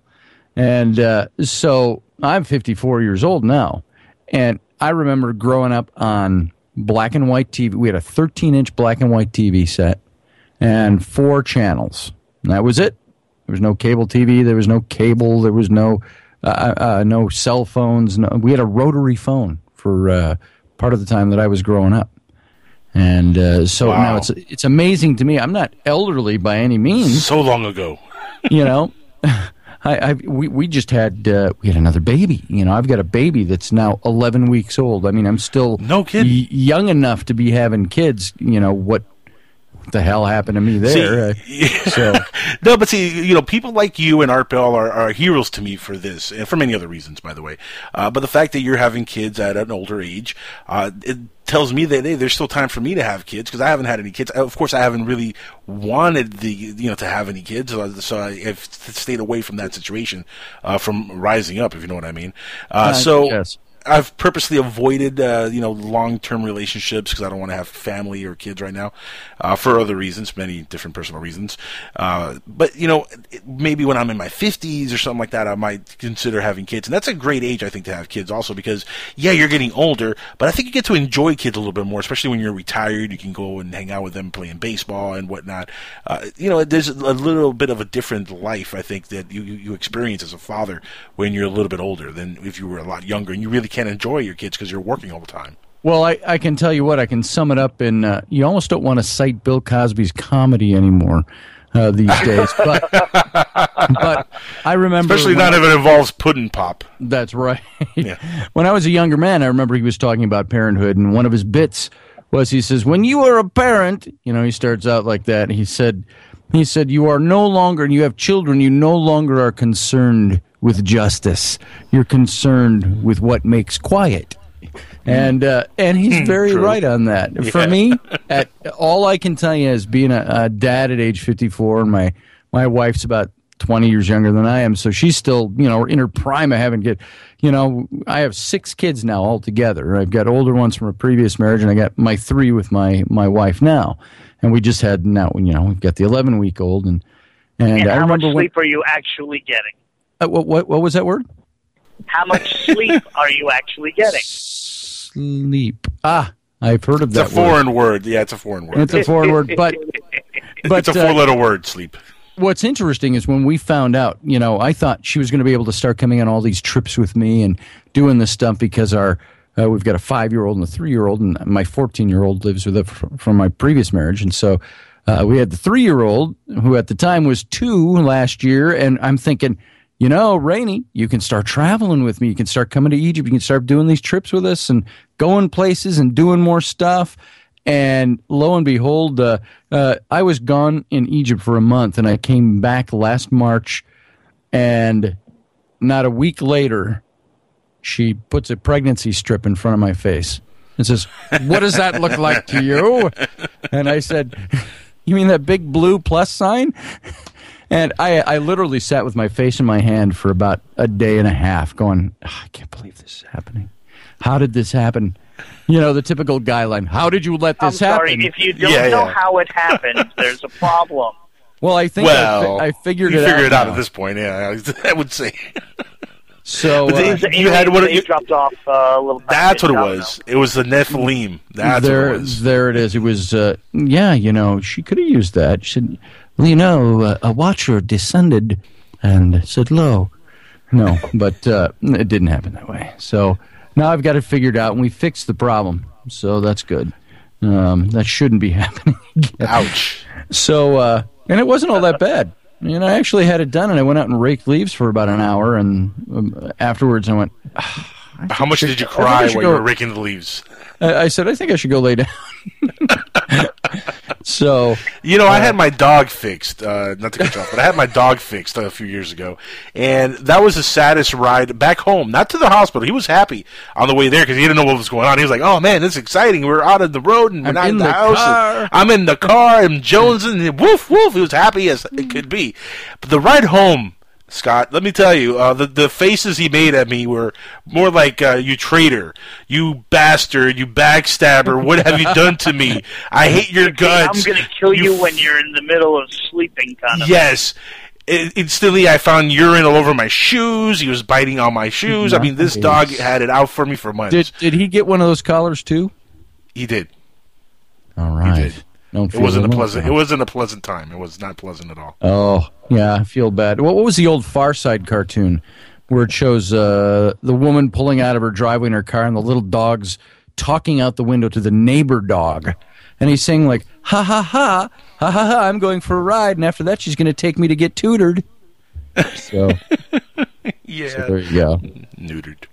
Now, last time we talked, of course, you had the book, the Nephilim book. Yes. And that was, I still have that book, and I've gone through it like 3 times, by the way. Great book. Oh, really, really good read. But, what have you done since that book? Have you written anything else that you might want to share with the audience here? I have. Let's see, I did a follow-up to that book. That book came, well, first was of course, The Rise and Fall of the Nephilim. Right. And that came out February of 2012. And then the next year, I came out with The Secret History of the Reptilians. And it was subtitled The Pervasive Presence of the Serpent Throughout Human History, Religion, and Alien Mythos. And so it wasn't a big book about, and now let's identify the reptilian race here on the planet. I got into some of that. And as I was writing it, my head really went away from... I was really struggling with it. It was a dog of a book for me. It was not a topic I enjoyed all that much, but one my publisher asked me about, and so I wanted to keep trying to research this out. And the more I kept running into the stuff about the reptilians, I kept running into the same stories over and over again. And yet nobody seemed to have any kind of source material. And I did when I was actually writing one chapter, I paused. I wrote in the book. I said, I'm going to go to my computer now and put in a word search. And I put in, reptilian aliens. And I came back with like 1.6 million references. And I said, and I typed in the book, I said, we got all these references. And I took the top 10 and I listed what they were all saying, just in mini paragraph form. And almost all of those top 10 sites had the same story being told by a different person with only slightly different verbiage in places. but they were quoting the same story. They all plagiarized it from somewhere. I think only God knows where the original story came from. And I said, it's interesting to me that all these accounts are out there, but there's no source material. And I started getting a little disillusioned with trying to find source material. So I said, you know what I think I'm starting to see here is more of a psychological need on people's parts to believe in this kind of stuff. And I went to great pains to say in the book, I don't dismiss the possibility that the reptilian race exists, and there are some people who are very good at writing about this stuff. I said, for me, let's focus on the mythology. Where did it come from? Why is it here? What are the ancient mythologies? And let's talk about that, and then let's talk about why people need this in their lives. And I really looked at it as there's almost a religion building around it, even though, you can't say, I go to the Church of Reptile. It's not anything like that. It's not in that orthodox sense that we want to put it together. Well, but, hold on. Yeah. They do have the Church of Set, I'm sure. Yeah. Right, the Egyptian Set. Right. Set, versus, Horus. Right. And there's still cults, and there are still. But was Set looked at? Hold on, but was Set looked upon as a reptilian? Because I don't remember if he was. Yes, it was. He was, and the approach I was taking with all those, and what I mean by establishing religion is not so much that there weren't, and I covered, there are a lot of ancient religions that almost every ancient culture, every ancient religion had some kind of serpentine aspect to it. Right. In one form or another, either directly face on or, at a sideways angle. You could look at, obviously in Adam and Eve. Adam and Eve, the serpent in the garden, and so on. And but then you've got like Krishna, who dispensed the forbidden knowledge of the gods from underneath the banyan tree while sitting on a coiled serpent. You've got Quetzalcoatl, the feathered serpent god of the Mayans. You've got all these different references. Look at the Chinese dragon. Was a reference, without that being a religion built around the dragon. That was just part of their spirituality. And you have the Chinese dragon that was the bringer of fertility and happiness. Whereas in like Christianity and Judaism, that serpent character was the representation of evil and the fall. And then you've got the Gnostics who might tell you, well, no, he wasn't all that bad. We've got the story mixed up. And so these were some interesting things I started studying in that book. And I really, really kind of concluded the book. I'll tell you this. I had some people write reviews on the book that were very hostile and very unhappy with me. This is not the book I bought. It's a waste of paper. It's because, it didn't talk about, he didn't even say where the reptilians came from. And I said, why? Well, if you had the answers to that, you'd be sitting on gold right now. Yeah, nothing new about this book. And the way I approach and I justify the way I wrote it is to say I took that different angle. I wanted to explore why we need this, not whether or not it's true. There's a lot of people out there that write about that. I wanted to find out why we need it so badly. Why, if it's not at our fingertips, why do we go looking for something? So what's the draw and what's the need? And I was equating our current day mythos about reptilians to our ancient mythological stories, tales of the serpent interacting with humans, and so it was an interesting foray for me. When I was done with that book, I was like, "Whew!" It was one of those that when you write a book, it's more about. I say it's saying I wrote a book is a whole hell of a lot more fun than saying I'm in the middle of writing a book. Right. And it's so much more daunting. It's being done it's like, wow, whew, I am done. All you do until you get the book deal is go, man, I want to write a book. And then when you get the book deal, you're like, I got to sit down and write this. And, it's not that I hadn't thought about these things for many years and written down many things, but... That sounds like me when I'm going to read a book, when I'm going to go buy it. I'm like, I'm going to buy the book. It's going to be a great book. Then I get the book and it's really, really big. And I'm like, I got to read all that. Oh, man. Yeah. It was kind of like... I won't even go there.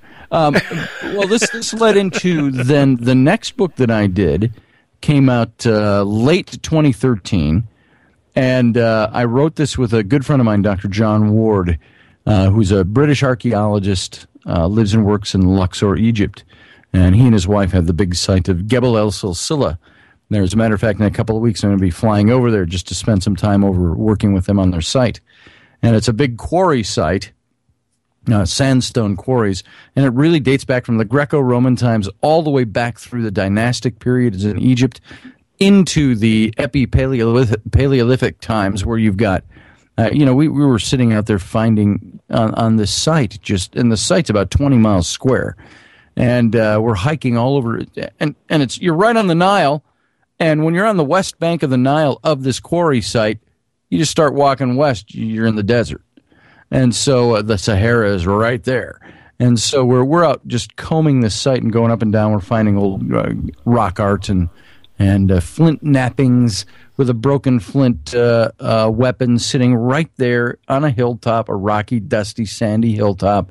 That's been there for probably 17,000 years. And sitting on a totally uncovered, just sitting there. Just sitting there, because there's nothing to cover it up. The sands will blow in. I'm sure there were times where they were covered with sand, but then they blow off. It rains. You get sandstorms. It's right on the Nile, but it's on this hill, and it feels when you got to the top of this particular section of their site, where you're on like cobblestones, is what it felt like. It looked like it was all flattened. Curved, flattened, topped cobblestones. But you're walking, and it's all, and you'd approach like little circles about 8 feet in diameter of raised stone, where this is where they would put probably sticks in the ground and a skin over the top or some kind of covering over that. And they had these little huts, and there were these little villages like this all over these rock tops. And you'd find the flint knappings and old tools and things. It's just places people don't go. You're out in the middle of godforsaken nowhere. And so it was very exciting. And they've had some very exciting finds over there. So I'm going to be going over in a couple of weeks, mid-March, to join them for a couple of weeks over there. That's a whole book in itself right there. It's fun. It's fun stuff. And so John and I wrote The Exodus Reality.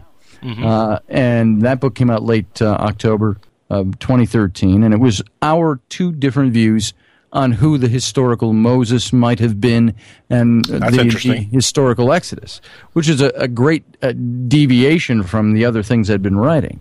No kidding, yeah. But Moses was somebody, when I was a kid, I was in Bible school, then I went on to Bible college, and then I went to theological seminary in the early 80s, and I was a youth pastor for a while, and on and off during my career for about 10 more years after that. But I started questioning a lot of things back then, but one thing that always stuck with me was the character of Moses. I don't know what drew me to him and why I was so intrigued with him as a kid.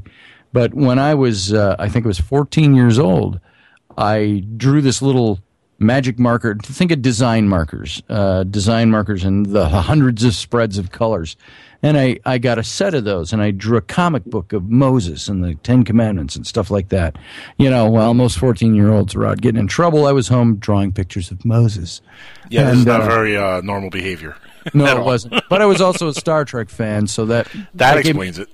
Nerddom and geekdom. I failed to see the connection there, Moses and Star Trek. But okay. Well, there really wasn't one, other than it made me both a nerd and a geek. At the same time, yes. That was my childhood. And I was a kid that I'd get my friends. I had really close friends that were very interested in the same stuff. We used to have Super 8 movie cameras, and this is back film cameras. And we would do special effects. We would do stop motion animation with spaceships and stuff like that. And that's the stuff I did in my 13, 14, 15-year-old span of life there. And but Moses was somebody, I drew that comic book, and the church I was attending liked it so much, and we were a poor family. They gave me a scholarship to go to the high school there. And so I went to the high school, and that got me into the college and the seminary. That's what really launched all of that. And I wrote papers in seminary on Moses and the educational system of the 18th dynasty. I had to peg where I believed Moses fit in. So the theories on this started way back then. And when John and I met several years back now, one of the first questions I asked him when we started getting into serious discussions was, hey, you are an Egyptologist, you're an archaeologist in Egypt.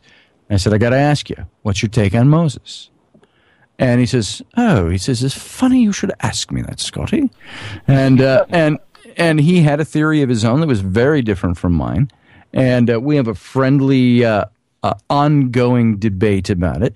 But our two different theories are really in the same. It's in the Middle 18th dynasty, about 80 years apart, within the same royal house, just two dramatically different characters. And so my first time I went over to Egypt was 2 years ago. And I went over with John, and we went for a month, and we did this research expedition going to all these places.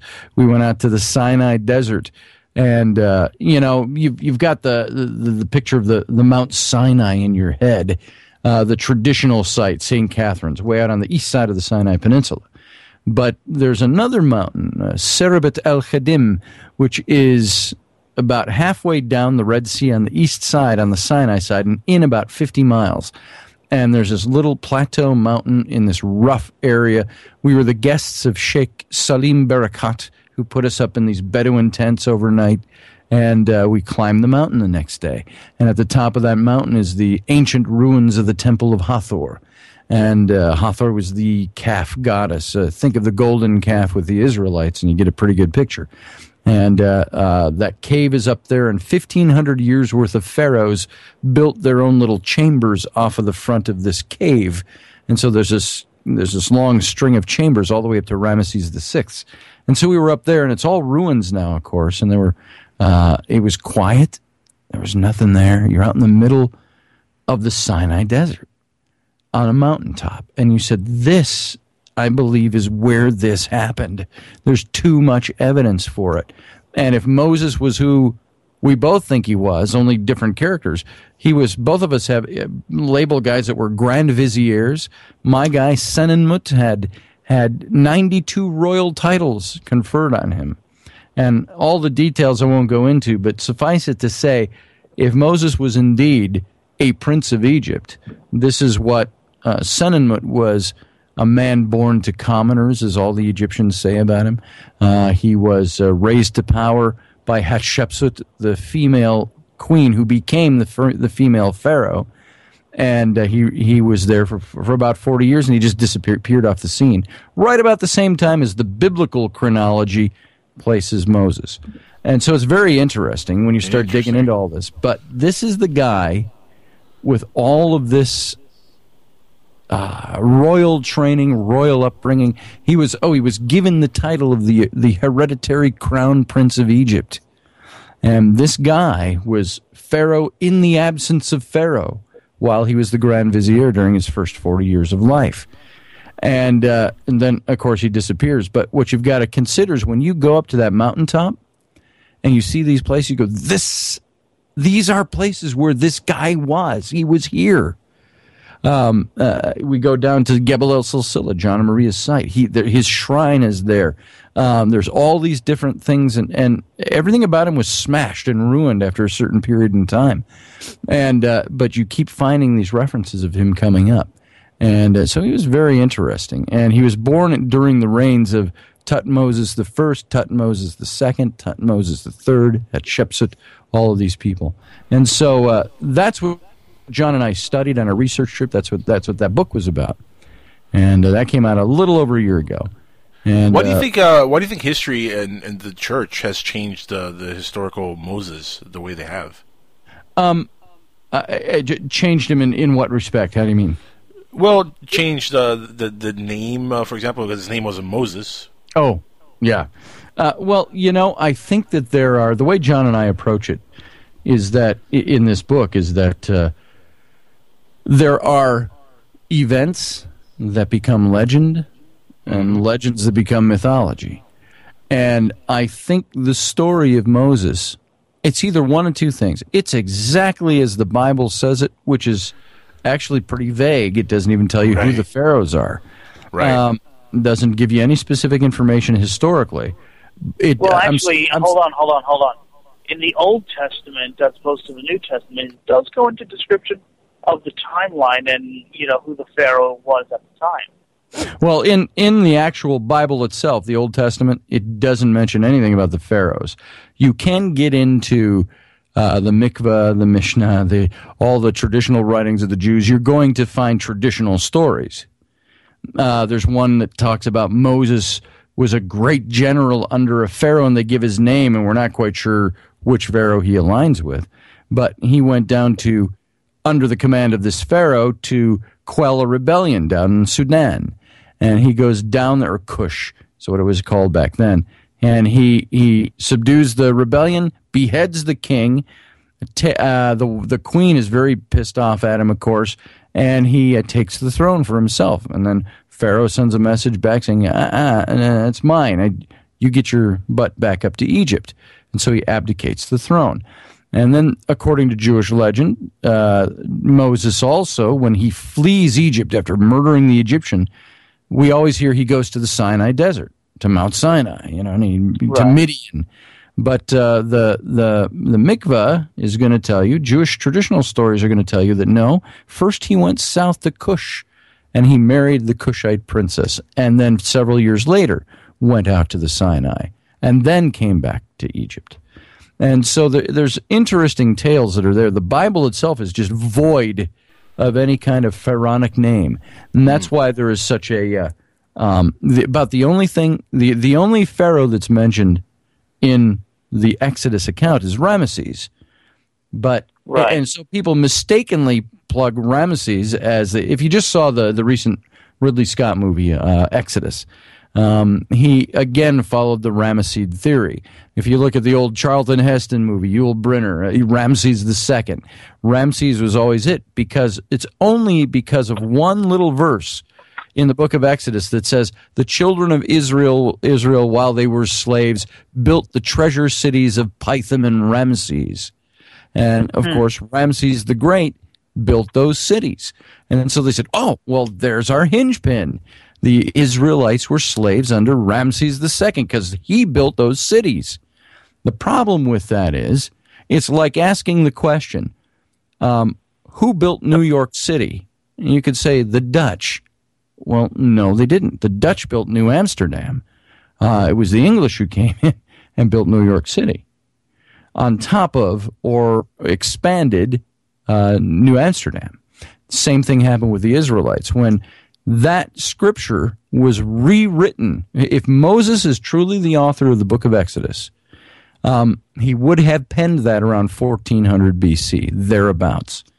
But it wasn't until just before 400 BC, that after the Babylonian captivity, that all the 72 rabbis came and got the permission of Ptolemy II to go to the Library of Alexandria to recompile the scriptures. And they went there for two purposes: to bolster the faithful of Israel and to reestablish the eradicated history of Israel. And so they wanted to go through all the documents that were there at the Library of Alexandria. And they recompiled basically the Old Testament we have today. They wrote the Greek version, the Septuagint. And that Septuagint is really what we have now as the Old Testament. But I think this is where they were missing information. By this time, 1,000 years after the fact, they may not have had a handle on all the pharaohs' names. Right. Moses never put them in. They certainly didn't know where Mount Sinai was. This is very clear in Israelite history. During the time of David, they couldn't remember where Mount Sinai was. Also, Scotty, after 1,000 years have gone by, I mean, how much of the story could be even considered legitimate? You know how humans embellish stories from one end to the other, 1 year to the next? Well, that's the big question that John and I pursued.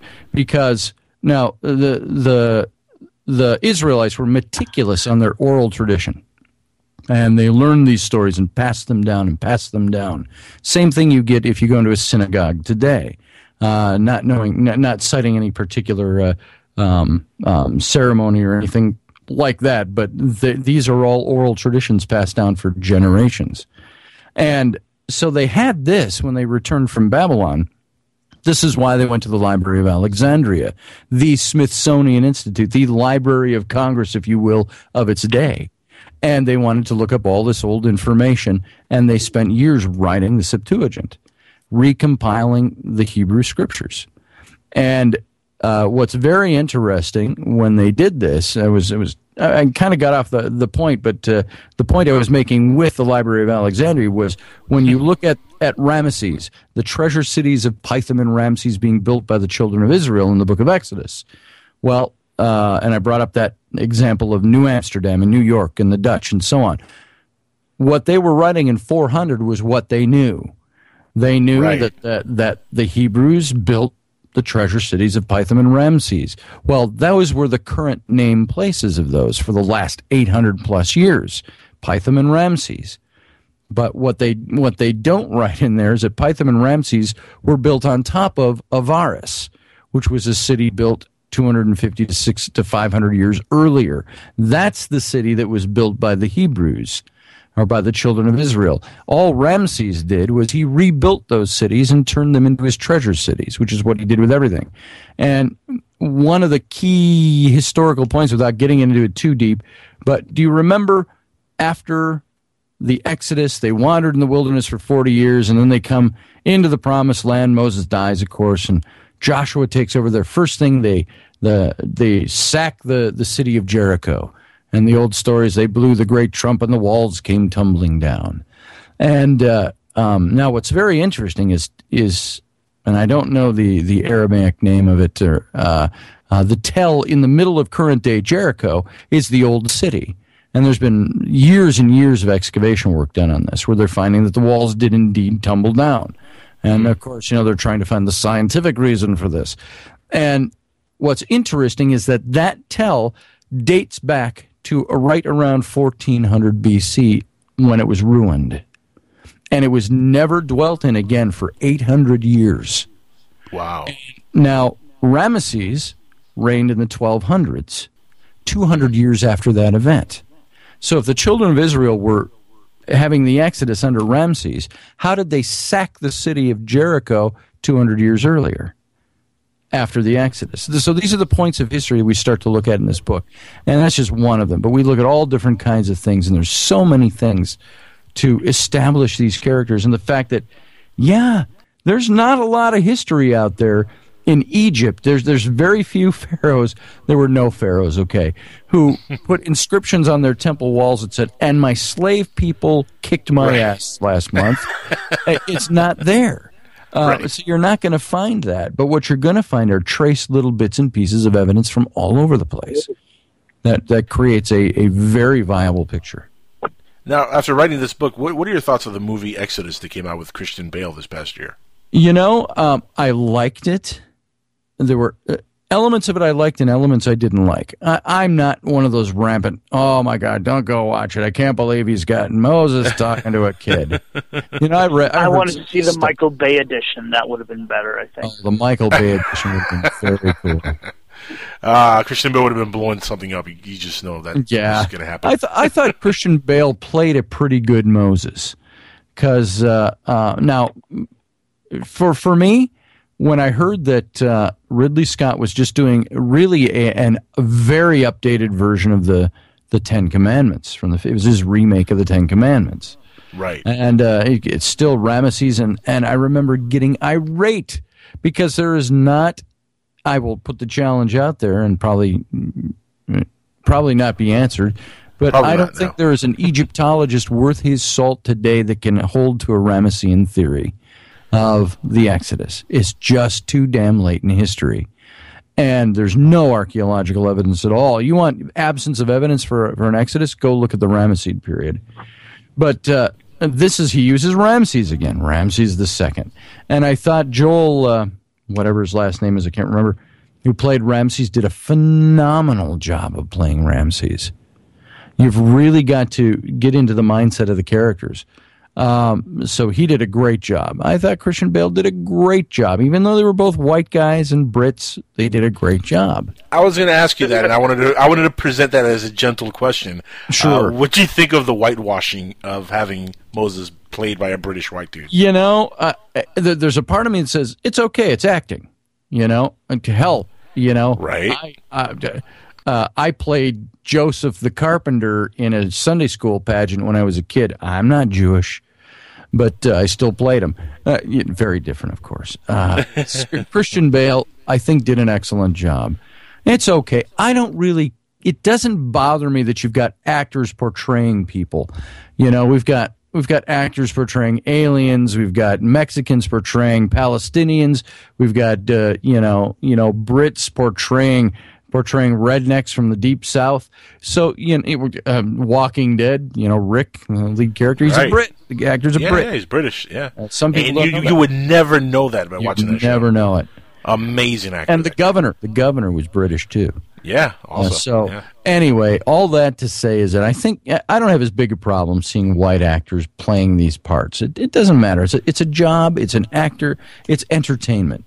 Right. And also, if you want realism like that, they're going to have to speak in Hebrew also, not English. Well, that's right. Well, I thought Mel Gibson actually did a pretty good job with his Jesus of Nazareth in certain aspects. He did that in the Aramaic and things like that. But I guess if I had my dream chance of directing a big major motion picture about Moses, which will probably not get done now for another 50 years. Thanks, Ridley Scott. But I think probably the way Hollywood is going, I think it'll be a lot sooner than that. It probably will be. I would love to see characters like, there was a character that I thought would play a fantastic Moses. He's an Israeli actor, and we've all seen him.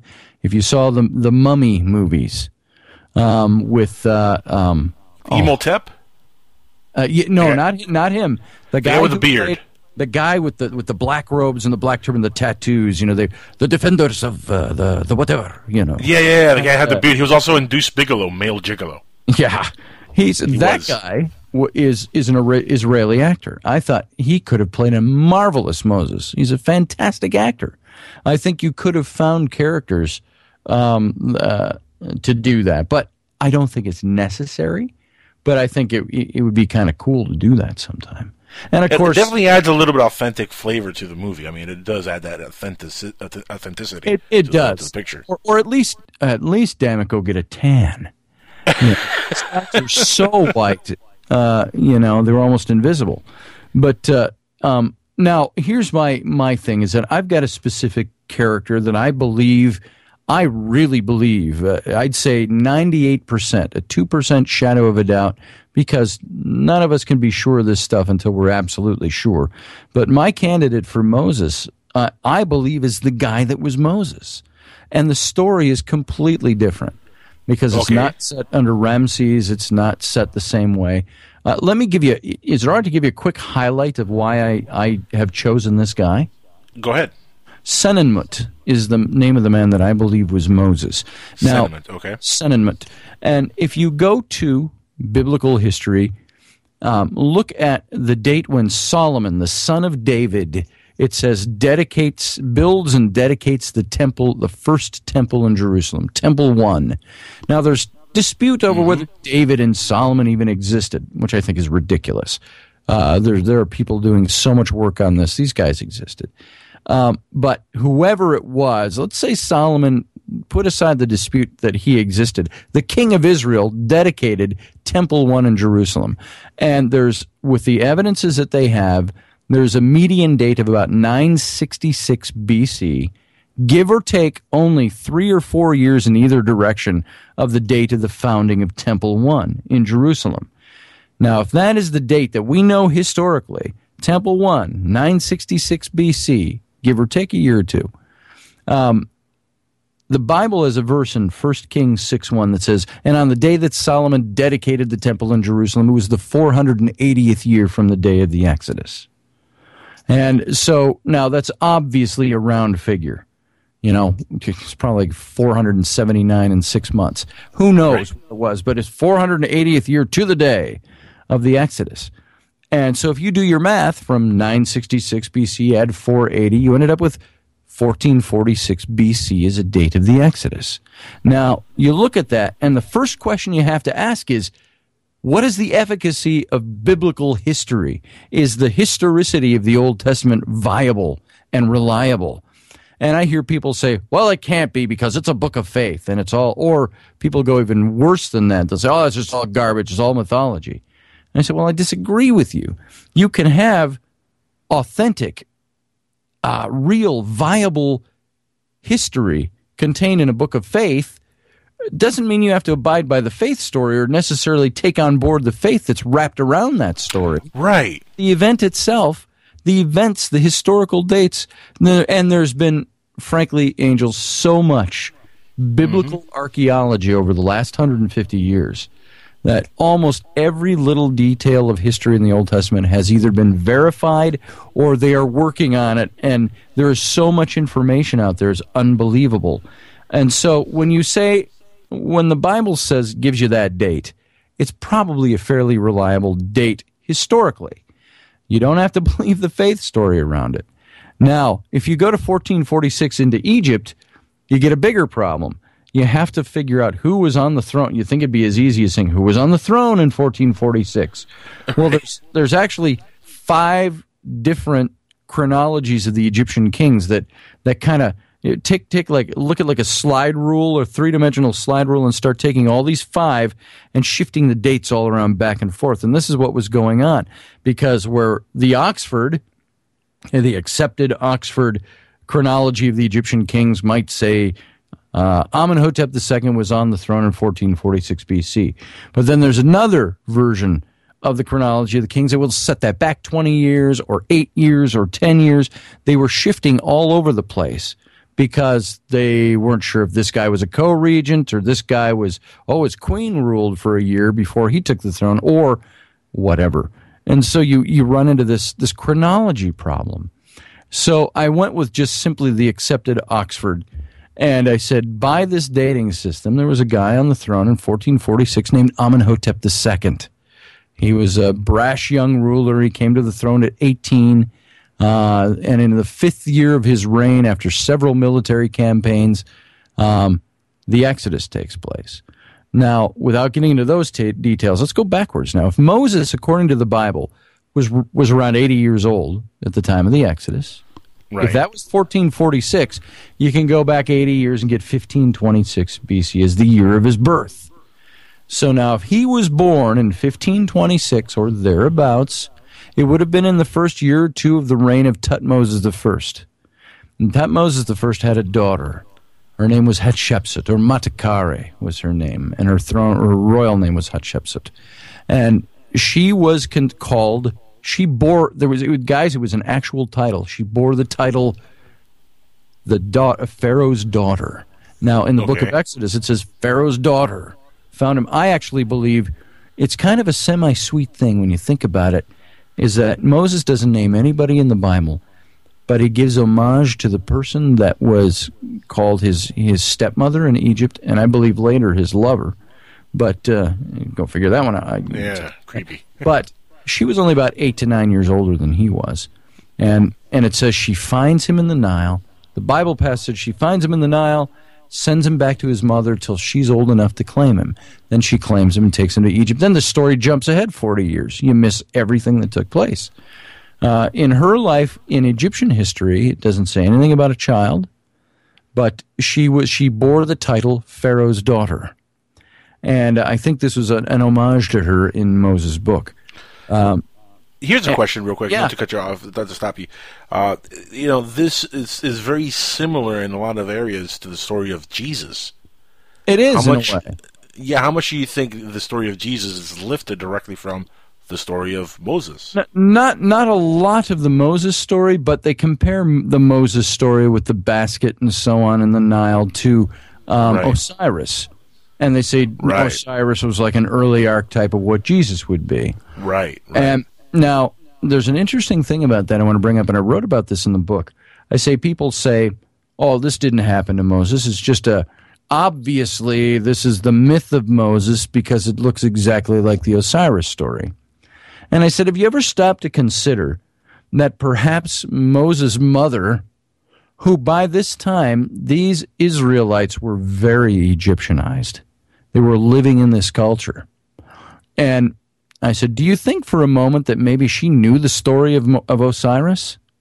And do you think she knew exactly where the Pharaoh's daughter was going to be bathing?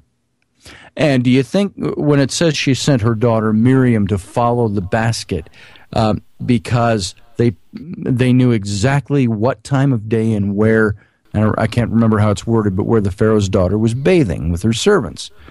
And it also says they didn't set this basket out into this main expanse of the River Nile to be, fodder for crocodiles and things like that, and that it drifted down the main channel. Very lucky baby, by the way. Very lucky baby.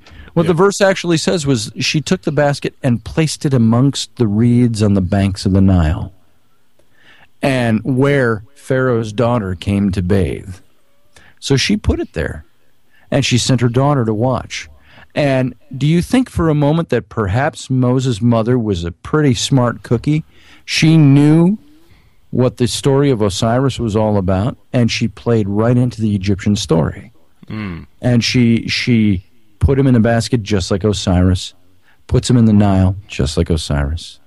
And because she's playing into recreating history. She's recreating it. Yeah. For the purpose of drawing that spiritual element in. And so if this was indeed Hatshepsut, she was not much more than 9 to 10 years old. She found this child. The Bible says she sends him back to his mother until she's old enough to take him. Now, here's an interesting thing. In Hatshepsut's story, she raises a young man to power by bringing him into her household, making him the steward of her household. He tutored her daughter. Tutors to the royal kids were generally generals of armies or high officials or high nobility. They weren't your little schoolmarms. She brings this guy into her household, and he tutors her daughter. His name is Senenmut.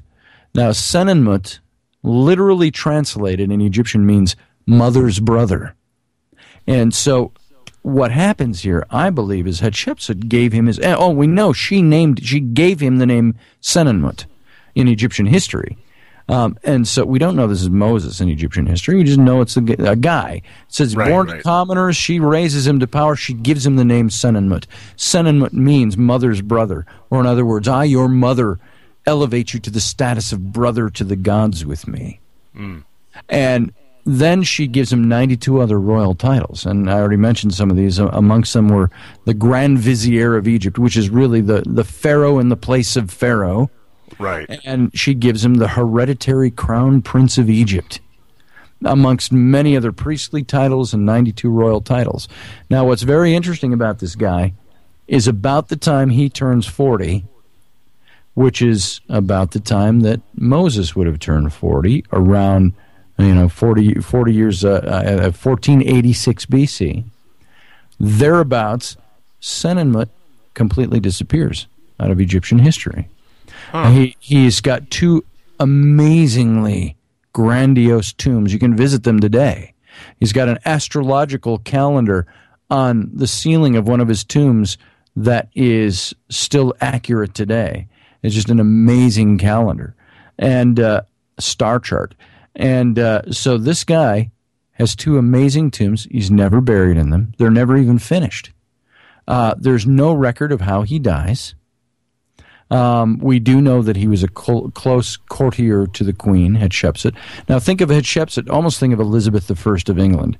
She had that kind of a reign, and very peaceful, but very in power as a woman.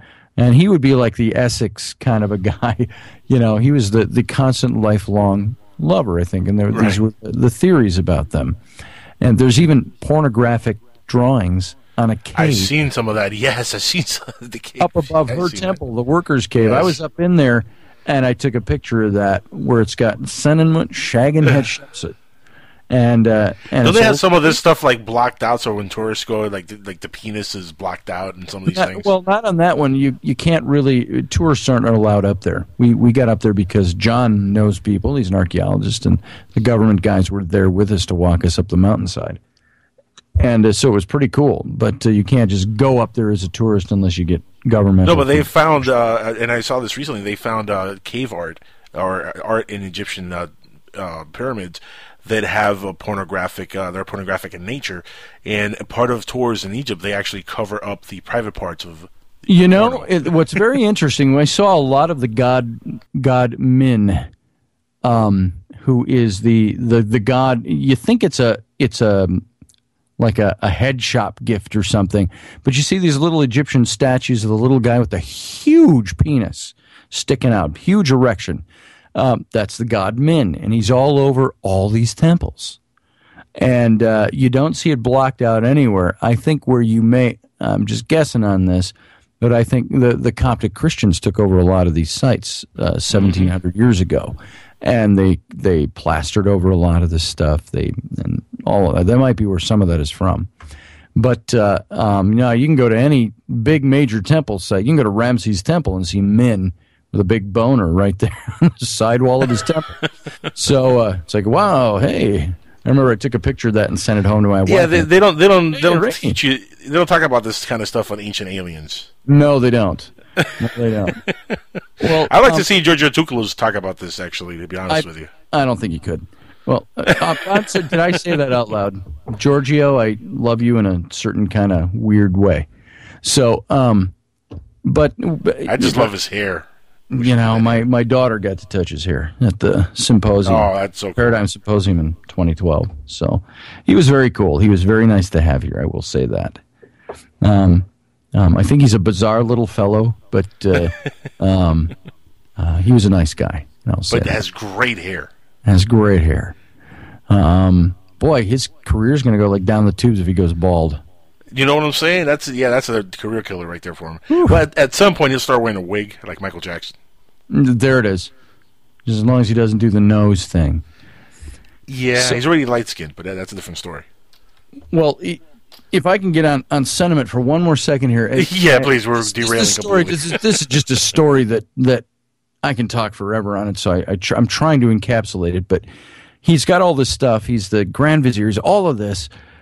He left behind 9 statues of him with loving, embracing the young princess. Things he was very close to Hatshepsut. But he disappears. And she dies nearly almost the same time. Now, the interesting thing about Hatshepsut, she was the daughter of Thutmose I.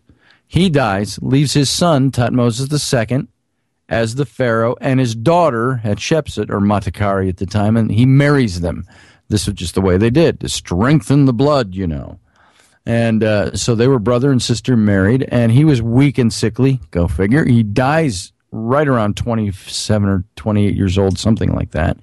She claims the throne, even though his 3-year-old son by a harem wife is the next pharaoh, Thutmose III. But he's only 3 years old at the time of his father's death, so Hatshepsut takes over. And she actually co-regent with him for about 6 years. Then she, for all practical purposes, deposes him and pushes him aside, puts him in the royal school, all of this and that, and he ends up being the general of her armies, and there's still a peaceful thing going on there. But she reigned for over 20 years. And when she dies, Senenmut has disappeared from the scene. Thutmose III comes to the throne right around 30, 31 years old. And he takes that throne with a vigor. And he's been waiting in the wings. He's been the military commander. She never really had any major battles other than possibly in Punt and other places. But she had more trade missions and things. But he starts to eradicate some of her statuary and some of her. They did on temples what was called erasure, where a new pharaoh would literally scrape off the old pharaoh's cartouche and put their own in his place. A very famous example of erasure. The Abydos glyph, the Abydos lintel that shows the helicopter and the tank and all of that. Yes. And people look at that and they say, see, there's ancient aliens. Yeah, UFOs. And aliens. I say, I remember I was in a discussion online with somebody and I said, I hate to be the killjoy at this buzz party here. I said, but because I love the ancient alien theme. I said, but I got to tell you something. I said, that ain't ancient helicopters.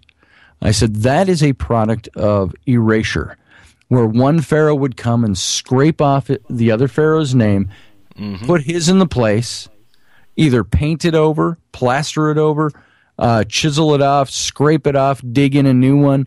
And the Abydos lintel is a prime example of erasure having been done 3 times over. And you can actually, with infrared cameras now, they've gone in, you can separate out the 3 different layers and see pretty much everything that was there. And the inscriptions are intact. And so you can see 3 different versions of inscription on top of each other.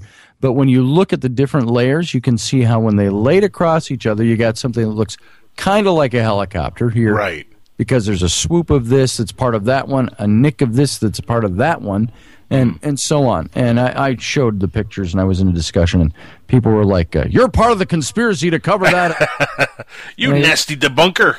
I said, you got to be kidding me. I said, come on, isn't it more exciting to see that there were 3 different pharaohs who used the same block?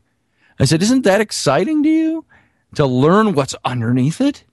And, but anyway, that's erasure tape. And then somewhere Giorgio Tsoukalos showed up and said, no, it has to be aliens. Has to be aliens. Well, when Hatshepsut died, Thutmose III started wiping out her stuff, but he stopped. He fell short of that, and they did this to prove I am now the king. I am now the guy, and so I'm taking over this temple. I'm doing this, and it was interesting. He reigns for almost 40 years, and in his old age, his young son Amenhotep II comes to the throne at age 18, and he is the one who pushes his father. He says, I'm Pharaoh now. I'm going to finish this job. There was apparently some animosity there. And he goes in and he eradicates every image of Hatshepsut off her own temple, that very famous temple of Jesher at Deir el-Bahri in Luxor, that colonnaded low temple in the rock face. He took every image of her off. He crushed her statues. Everything of her was gone, with very rare exception. And what's very interesting is at the same time now, this is 40 years after his disappearance, he also not only eradicates every image of Hatshepsut, the queen, but it eradicates every image of Senenmut. And I have a working theory that's pure speculation, based on educated conjecture, but it was my take. I speculated, do you think that perhaps when he was eradicating Hatshepsut, he also eradicated Senenmut because Senenmut had come back as Moses after that 40-year stint? And all this crap took place under his reign in the first 5 years of his reign, and what does he do? He eradicates all their images. That makes perfect sense. Senenmut included.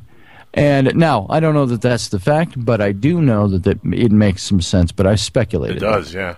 So all of this stuff starts to point to this man, Senenmut, as being very possibly my candidate, I think, for Moses. And there are other aspects, of course, I wrote a whole book about it with John, so well, half the book is mine. But right. This is a man that there's a lot of, where you don't have first-hand evidence, archaeologically speaking, you can hail to second-hand information to establish the story. There is, if I can wax biblical for a couple of more minutes, remember the beginning of the Israelites' sojourn in Egypt, as it was called, and that they were there, the Bible says, for about 400 years. Their family was there. But how did it start? Jacob, also named Israel, had his 12 sons who became the leaders of the 12 tribes. They were just a tribal family, a Bedouin family in Canaan. And, of course, the brothers sell off Joseph into slavery. We know the whole story. How much of that is fanciful, we don't know. But he ends up in Egypt and eventually, over a number of years, has risen to power and becomes the Grand Vizier of Egypt. And then his brothers come to him. It's 20 years later. They don't even know he's alive. He's the Grand Vizier of Egypt. They don't recognize him. They have to come to him to get permission to graze their flocks in Goshen, the fertile one of it's to the west and the north of Cairo, what is today present-day Cairo. They were ruling in Memphis at that time. They're in the north, the capital of the north, and his brothers come and ask permission of the Grand Vizier to graze. And we know the story, and Joseph doesn't reveal himself right away, and so on. But when he finally does, there's the big crying on everybody, we thought you were dead, and God meant it for good, and kind of thing. There's the biblical lesson there. But the interesting thing is that Joseph says to his brothers, now, I'm going to give you this land of Goshen, and you have to go into Pharaoh and present yourselves as the family of Jacob, and I'm going to present you as my brothers. He says, but when you go in, this is the biblical passage, when you go in, He says, tell the king that you are shepherds and that you have been shepherds from the days of your youth, because the Egyptians hate shepherds. I thought, what the hell does that mean? And I glossed over that so much when I was here. Why is he telling the Egyptians hate you guys, so tell them this is what you do? Right. Well, the interesting thing is that the Hyksos, one of the original meanings of this was that they were the shepherding peoples from the Middle East, from the Canaanite region, the Syrian region, and so on. When the Hyksos came in, they'd for centuries, about 800 years, been coming into the Delta region, infiltrating, just bringing their flocks in. And, of course, they moved into the towns and the cities, and they became the people of the cities, and they got into the civic stuff in the cities, and they eventually took over in government, and they eventually overthrew the northern kingdom of Egypt. And they established their own pharaohship up in the north for about 108 years. And during this time, these Hyksos people were the ones who did this. They had their own monarchy, and then the Egyptian monarchy was down in the south. So the Hyksos, by definition, were the shepherding peoples from the east. They were also known as the Asiatics, who came from the Canaanite region. And so these shepherding peoples are actually peoples of the same Semitic bloodstock as the children of Israel were. They're all from the Middle East. And so Joseph says to him in his position as Grand Vizier, when you go to Pharaoh, tell him you're shepherds, because the Egyptians hate shepherds. Why did he say that? Because these aren't the Egyptian kings. This is the Hyksos kings. And it kind of establishes really a plausible setting for when this took place. And why was Joseph, a Semitic Canaanite, a Bedouin kid, elevated to a position of Grand Vizier? Was it just because he interpreted dreams? I could do that too. It's like, oh, Angel, let's see. That dream about the onion, it means this, and and so on. You can do all of that. Right. I'm not saying it was fake, but that's why the Bible says he was elevated, because of his gifts in interpreting Pharaoh's dreams. But I think it's also because they were cousins. They were blood brothers. They were all of the same blood stock. And this is why then, at the end of that period, remember in the Bible it says, and Joseph and all his brothers died, and they were buried, and so on. And it says, and then a new king came to the throne of Egypt, who knew not Joseph, or in other words, had no regard for Joseph. Right. And he said, the Hebrews or the Israelites are growing too numerous, and he slaps them into bondage.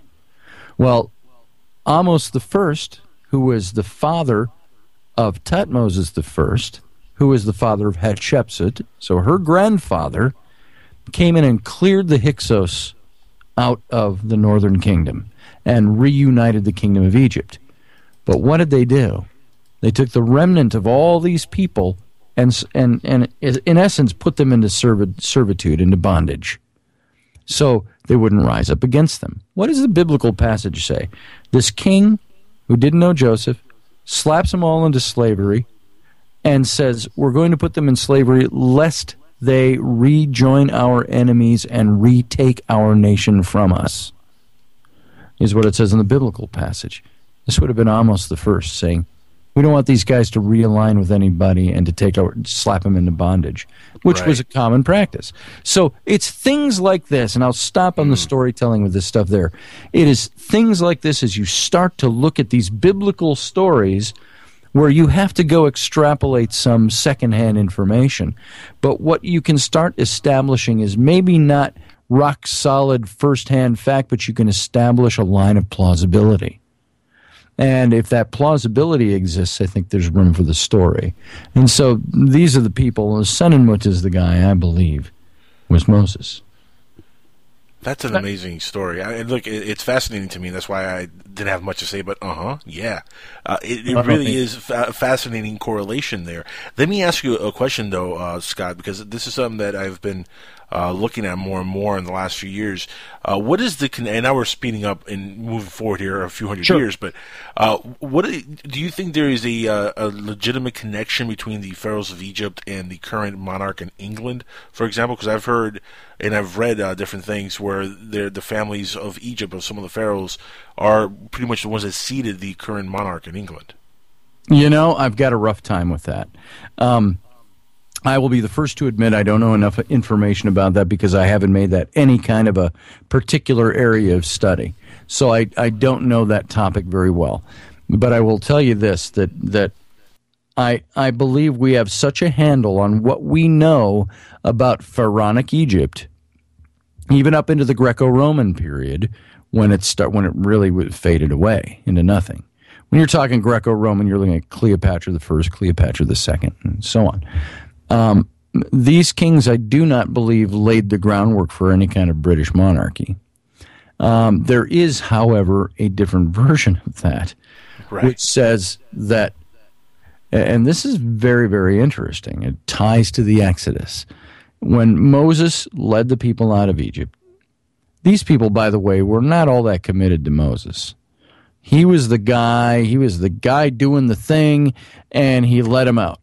And remember when they got to Mount Sinai and he goes up into the mountain, he's up there for 40 days, and the people come to Aaron, his brother, and say, where is this man Moses? It says in the Bible.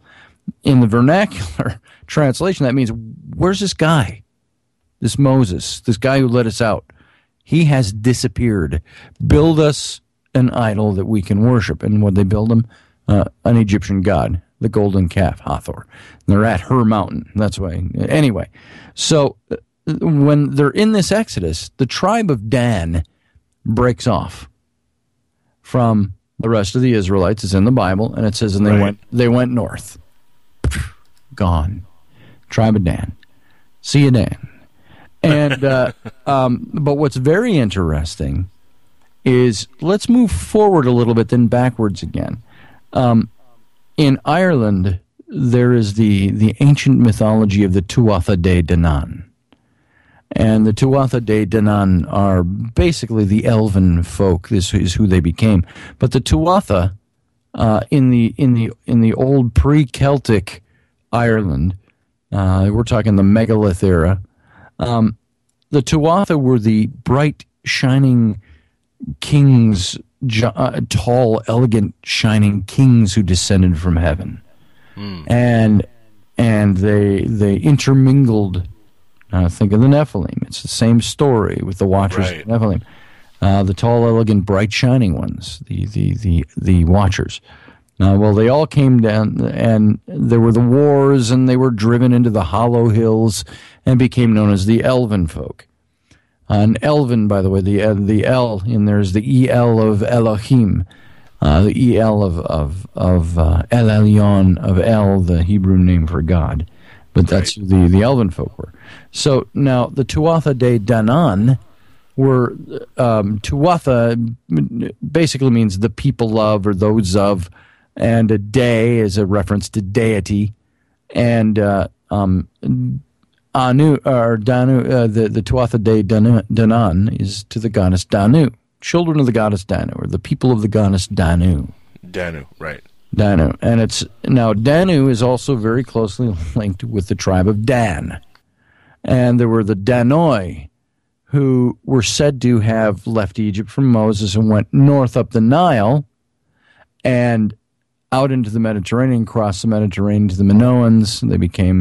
And then they moved over into northern Israel, and up in way north in the north of Israel is the site that they believe the Danoi existed. Some of the same archaeological evidence is there for the Danoi that's over in the Minoan Islands, or the Greek islands.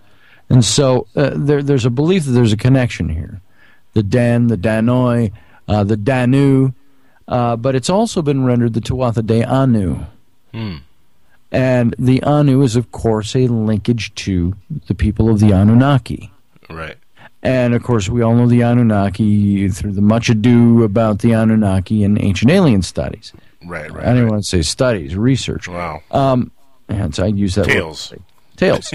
And the Anunnaki, of course, were just the gods, the god caste, like the Olympians were to the Greeks, the Anunnaki were to the ancient Sumerians, Mesopotamians. And you can read all about them in the cuneiform tablets. You can find some great books. And by the way, you want a great, wonderful, fun, exciting, sexy night with your loved one? Get a copy of the translation of the cuneiform texts of the Anunnaki and the Tale of Atrahasis. man, this stuff's exciting.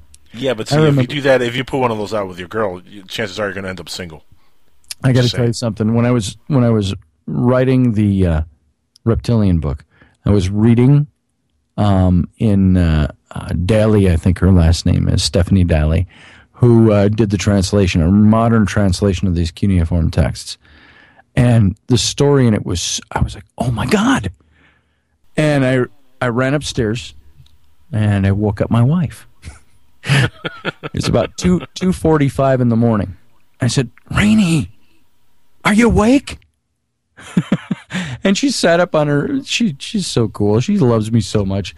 Because she puts up with me. She sits up on her elbow and she puts her chin in her hand. She goes, yeah, what do you got? And I said, you have got to hear this account of the Anunnaki from the cuneiform texts. She's like, okay, let her rip, baby. I read this, and she put up with me. But it's an exciting read, frankly. And it was exciting when you can shed light on history and all these things we hear and then look at it where it comes from, the source point. And as a matter of fact, hold on. I know I'm on live radio here, but live radio. So we're going to hold and have dead air for a second. Here in my bookshelf, great radio. Is the scintillating live radio. Yes. I've got. It's called "The Myths from Mesopotamia: The Creation, Flood Myth, Gilgamesh, and Others," translated by Stephanie Daly. And if this is dog-eared enough, I should be able to open right to the spot. But some of this stuff was absolutely incredible, the way it reads and the way the story reads. And it's got the creation where El-Il or Enlil, the chief god, conscribes his brother god Enki to create primeval man to do our work for us, to dig our trenches, to mine our resources, to till our ground, and so on. And Enki does this. And it's very interesting that the story is very similar to the Garden of Eden story. And when you start reading in this cuneiform text, now there was one Atrahasis. Listen to how this reads. This is English translation of the cuneiform. Okay. Now there was one Atrahasis whose ear was open to his god Enki. He would speak with his god, and his god would speak with him. Atrahasis made his voice heard and spoke to his Lord. How long will the gods make us suffer? Will they make us suffer illness forever? Enki made his voice heard and spoke to his servant. Call the elders, the senior men, start an uprising in your own house. Let heralds proclaim, let them be loud noise in the land. Do not revere your gods, do not pray to your goddesses, but search out the door of Namatara. Bring a baked loaf into his presence. May the flour offering reach him. May he be shamed by the presence and wipe away his hand. Atrahasis took the order, gathered the elders to his door. Atrahasis made his voice heard and spoke to the elders. And the story goes on. This was the rebellion of Atrahasis against the gods when the humans won their freedom. And it was Enki who was condemned, and he and his followers, to the subterranean caverns of the earth to dwell forever because they gave the forbidden knowledge of the gods. And you compare that to the Genesis story and so on. Right. But right. Yeah, it makes all of this, your original question was about the pharaonic line, and I got off on the Danu. No, but you know what? That makes perfect correlation, and actually it does make perfect sense that it would be similar to the Garden of Eden story when you consider that a lot of the Bible and a lot of the stories in the Bible are very similar to older stories. For example, Noah and Gilgamesh. Well, and I just crossed over the Gilgamesh epic when I was flipping through here. What's very, very interesting is that the biblical story of the Garden of Eden and some of the creation myths, the flood story, the creation myth, the flood story, and so on, as they appear in the book of Genesis, are really how would I say this? If Moses, when he created Judaism, and he didn't create it, he codified it. Right. When he codified Judaism, he really codified it out of whole cloth. He had Canaanite religion that he incorporated with Egyptian spirituality, with Cushite spirituality, with Sinaitic Mesopotamian, and you see all of these things really wrapped into what he created Judaism with. And he created Judaism out of whole cloth. Now, there's one very, very interesting passage that we're all very familiar with that I got a totally new take on when I was researching this. And I got this information from David Rohl, who is quite the Egyptologist. He's an agnostic, a lot like me, but he writes about biblical things. And maybe you wouldn't be able to tell this by listening to me, but I'm a complete agnostic because I just don't know. I don't know who God is anymore. And but that does not mean I am not drawn to it. So he wrote about Enki. I'm sorry, about the scene with Moses, where Moses at the burning bush. And remember that great familiar passage that we've all heard and not all of us even know anything about what it means, where Moses says, "So, whom shall I tell the people sent me?" And God said, "You tell them I am sent you. I am that I am." And that's what he did. I'm that I am. I am that I am. And we always pronounce it, I am that I am. But what he's saying is, I am that I am that they speak of. All right? Now, that's what he tells him. Now, what's very interesting, that's in Hebrew where it's written down, but it's an ancient Mesopotamian wordplay that's incorporated into the Hebrew. And without getting into the cold, hard, eye-glossing, stale linguistics of language, which, by the way, can be really cool when it's really revealing like this. But do you know what that phrase actually meant? It was a wordplay in ancient Mesopotamian, and it meant this. In essence, literally, what was being said in that passage was, "Whom shall I say sent me?" And God said, "You tell them, I am sent you. I am that Enki they speak of." The second I am was a wordplay for the name Enki. Right. Out of Mesopotamia. And so, in essence, God is either one, and it doesn't give an explanation in the language. We don't know if he's equating himself to Enki, saying, "Enki? Hey, that's me." Or is he saying, "I am that guy they call Enki? Well, that's really me." Right. We don't know which connotation is there, but what's fascinating to me is that the connotation is there at all. So here is a mention of, "I am that Enki they speak of." And who supposedly penned this? It was Moses who penned this. So it's interesting stuff when you start looking at these stories and saying there's more to it. Now, when you talk about the Tuatha Dé Danann in Ireland, the Tuatha Dé Danu, the Tuatha Dé Anu, it's supposedly this tribe of Israel broke off and went up into the northern Mesopotamian region, right, where they ended up, and they intermingled with the remnant of the tribe of the Anunnaki, those who worship the Anunnaki, and the great serpent culture. And they intermingled, and they moved west. And as they moved west, they founded the great royal houses of Europe, what would become Europe.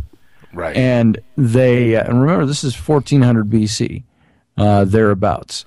And so in a millennium... And here comes my connection to the British monarchs. And there's your connection to the British monarchs. Now, not only that, look, I read an article a couple of years ago, back actually in 2011, I believe, where they were talking about that up to 70% of all British folks are actually related to the Egyptian pharaoh Tutankhamun. You know, it's interesting. I've heard that, and I haven't seen the proof of that or the evidence of it, meaning I just haven't researched it, so I don't know diddly squat about it. But I've just heard that. And... that's very interesting because they talk about how this mixing of Israelite and northern Mesopotamian founded the house, the house of Gwynedd, or I'm pronouncing that wrong. Welsh as always, and they founded all these royal houses, and if they indeed did this. You've got some linkage, not necessarily from Pharaoh himself, but you've got this linkage down through the ages from the Hebrew blood, and they were in Egypt and so on. Now, I happen to think that it gets a little too fantastical for me when I start hearing the things about, well, Akhenaten was actually, Jesus or something like that. I go, wait, what timeline are you living in? Yeah, the one that gets me, and I'm a follower or maybe somewhat, believer of this person might have been the historical Jesus, quote unquote, was Caesar Caesarion, the son of Caesar or Julius Caesar. That story to me, it's very, very close to the Jesus story. If you have not talked to him, you ought to talk to and get as a guest a man named Jeff Dougherty. And he just wrote the book last year and released it, Apostle Paul Antichrist. And now it's a very interesting book. It's not as damning as that title makes it sound. It's not like, the Apostle Paul was really Satan. It wasn't that. But he writes this one more in a fictional narrative to get the point across. Now he's done a follow-up book, which is going to be coming out pretty soon. I can't remember the title, but dealing with some of the same things. But his contention is this. During first century Judea, there were 4 messianic sects, 4 major ones. And the 4 major ones are the ones that kind of won out over everyone else. If you saw Monty Python's The Life of Brian, that's it right there, yeah. And you see the what was the league that they were all part of? Oh, you remember what I'm talking about, I remember, Roman, but the name, it slips my tongue right now. But I know exactly what you're talking about. Romans go home and whatever. But the interesting thing about that is these 4 messianic sects represented 4 different political messianic sects. There was the Jewish, if you will, the Jewish messianic sect, which was Peter, led by Peter. You had the Herodian messianic sect, which was led by the Apostle Paul. And Peter and Paul were constantly going at it in the New Testament. These guys were not friendly with each other, and they did not care for each other's theology. But they supposedly are in the same New Testament. And, well, they are in the same New Testament. There's the theory that Jeff writes about in this book is the idea that Pauline Christianity hijacked real Christianity. And it's an interesting stuff. And Paul was the Apostle Paul was the cousin to he was a Herodian, the cousin to Herod Antipas. That's what I'm looking for. And this is what he was upholding, was the Herodian or Roman, really, Christianity. And it's an interesting study. You got to talk to him. I should get his name to you. But I'm definitely going to look him up now. Are you kidding? Yeah, he's pretty amazing, Jeff Dougherty. But that is the kind of stuff in the New Testament where you start to look at it and you start to ask the question. And dovetailing, that was this guy that I talked to on my own radio show, and he had his book out about, it was called Judas of Nazareth. He said the closest historical character you can find to Jesus was a man named Judas of Nazareth. And because there were several candidates, and he believes that Jesus was an amalgamation. And the problem that does, what does that do to Christianity and Christians' faith if they find out Jesus wasn't a real guy? Right. Because he was a composite? And maybe all of mankind really is just it's just all about anthropology. And I don't want to dissuade anybody from their faith by any means, but these are the things that you start to look at some of this stuff and you get a really different picture of what the Bible is about and of what happened. And this whole question you asked about the Pharaonic and all of this and into the great houses of Egypt, we start to see how some of this works. We start to see how even Christianity itself may be something different than what we were taught. And so we have to be very careful with what we look at. And of course, even with new theories like this, or when you're getting into fringe theory like this, you have to be really careful. Because what if you're wrong? And you're going to upset a lot of people, believe me. It's funny. You stand before God and he goes, hey, this thing you were talking about? I'm that guy and you're wrong. I'm that guy. So, but even people here on Earth, though, it's funny because I've done a lot of shows dealing with different subjects of UFOs, aliens, conspiracies, extraterrestrial visitation, contacts, biblical stuff. But nothing has gotten me more in trouble, Scott, than when I talk about Jesus and the possibility that he is somebody that is completely different than what the Bible tells you he is. You know, that it's like you said, an amalgamation of all these different characters. And when I've said that in the past, I've gotten hate mail. And that's literally the only time I get hate mail is when I talk about Jesus in a way that is contrary to what the popular belief of what Jesus was. And you know what my problem is with that, and anybody listening out there that is adherent to your faith, I was in the same faith, and I still, I got to say, I haven't thrown out the baby with the bathwater. That's why I call myself agnostic. I really don't. I'm not an atheist. I just don't know anymore. And I used to have all the answers. I could have answered all these questions. I was in ministry, for Pete's sake. Yes. And now I just don't know anymore. I don't know those answers. I was raised a Jehovah's Witness, for Christ's sake. There you go. For Christ's sake. And pun intended. Yes. And I grew up surrounded by Jews in my family. So, you know, my mom's stepdad was Jewish, so we were the five goy in an ocean of Judaism in my family. And the thing about talking about any of this stuff, you're always going to have somebody who's offended. And I want to say, don't be offended, but look at it as something that could either strengthen your faith or it could be something that could make you question it. Right. But think. The idea is think. Think for yourself. And don't get pissed off because somebody might say something you don't like. Oh, he's offended my Jesus. And it's like, you know what? How do you know for sure? Ask the questions, do the study. To me, blind faith is blind living. Right. I don't want to believe something because somebody told me it's so. I want to believe something because I know it's so. And we're getting in a totally different area. Yeah, unfortunately, though, you know, we go with a lot of historical stories based on faith alone because there's very little evidence to just about anything. Right. Well, that's the sad part of it. Yeah, and then when you think you have some kind of evidence, then it turns out that you're wrong, like the helicopters in Egypt, for example. Right. You know? So and it's very tough. Dogmatic about that. You can't be that dogmatic about things. What if you learn that Jesus was a composited character? Mm-hmm. Does that do away then with his divinity? The divinity of Christ is done away with, or just something as simple as I was just reading something that somebody had written about me. I just happened to come across it because I was looking for something else, and somebody was taking me to task because. How dare I even suggest that the Lord and Savior could have been married?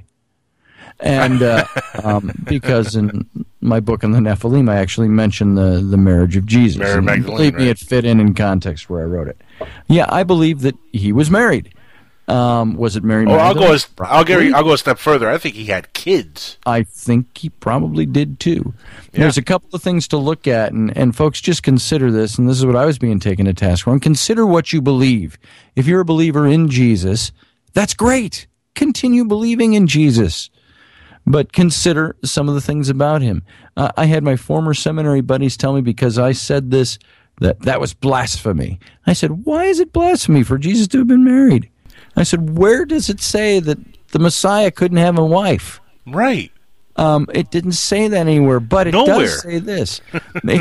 There was a first century Judean culture which still exists in Judaism today, and that is that a rabbi must be married. It wasn't law, but it was damn close to law. It was tradition, and a rabbi was considered not worth his salt unless he was a married man. Now, Jesus in the New Testament is many times referred to as rabbi, a teacher. Right. And he was a rabbi of the people. Right. And when they called him this, there was one qualification that was tradition that he had to do before he was accepted as a rabbi.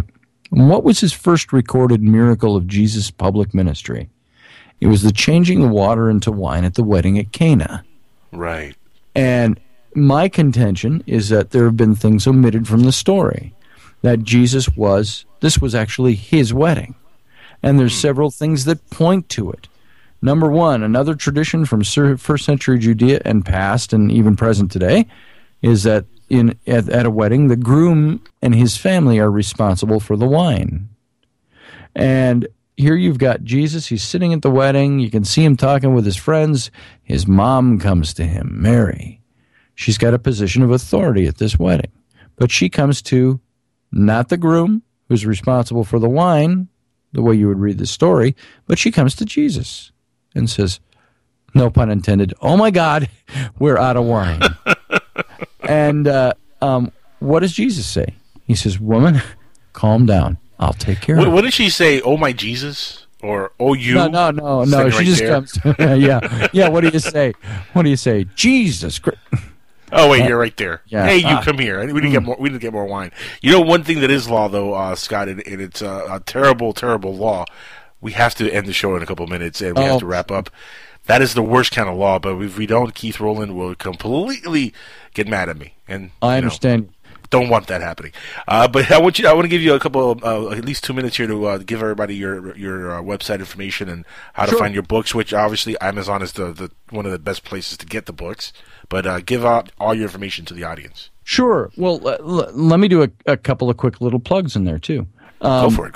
We, as you know, John Ward and I, we write together. We do these trips together, and so on. We're working on branding something for a television production that we were approached on, History Trippers, and so we do these trips out there. We're taking a big trip in June of this year under History Trippers and the Grayling Report. So it's John and me, Micah Hanks, Barry Fitzgerald, formerly of Ghost Hunters International, very much a researcher in other realms other than just ghosts, and James Swagger. That's my boy right there.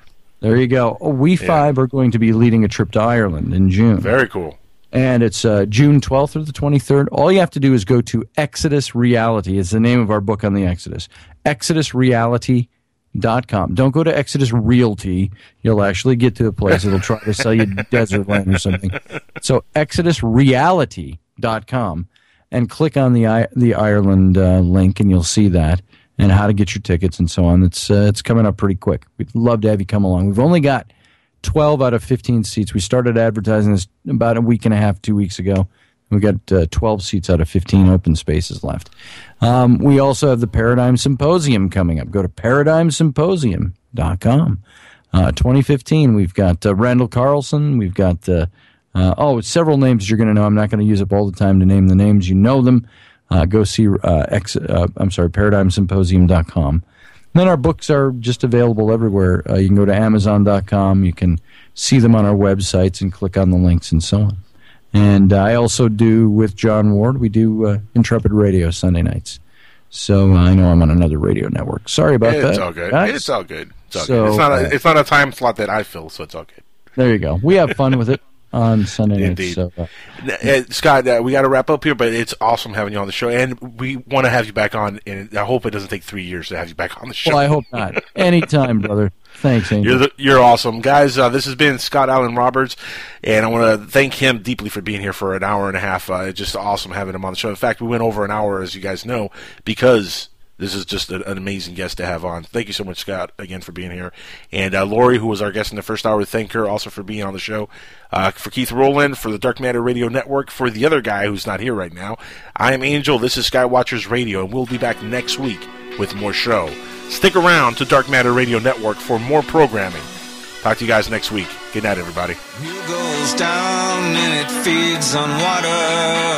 I walk a stone and I feel the power. The hills have eyes and are coming true. I doubt the stars will ever move.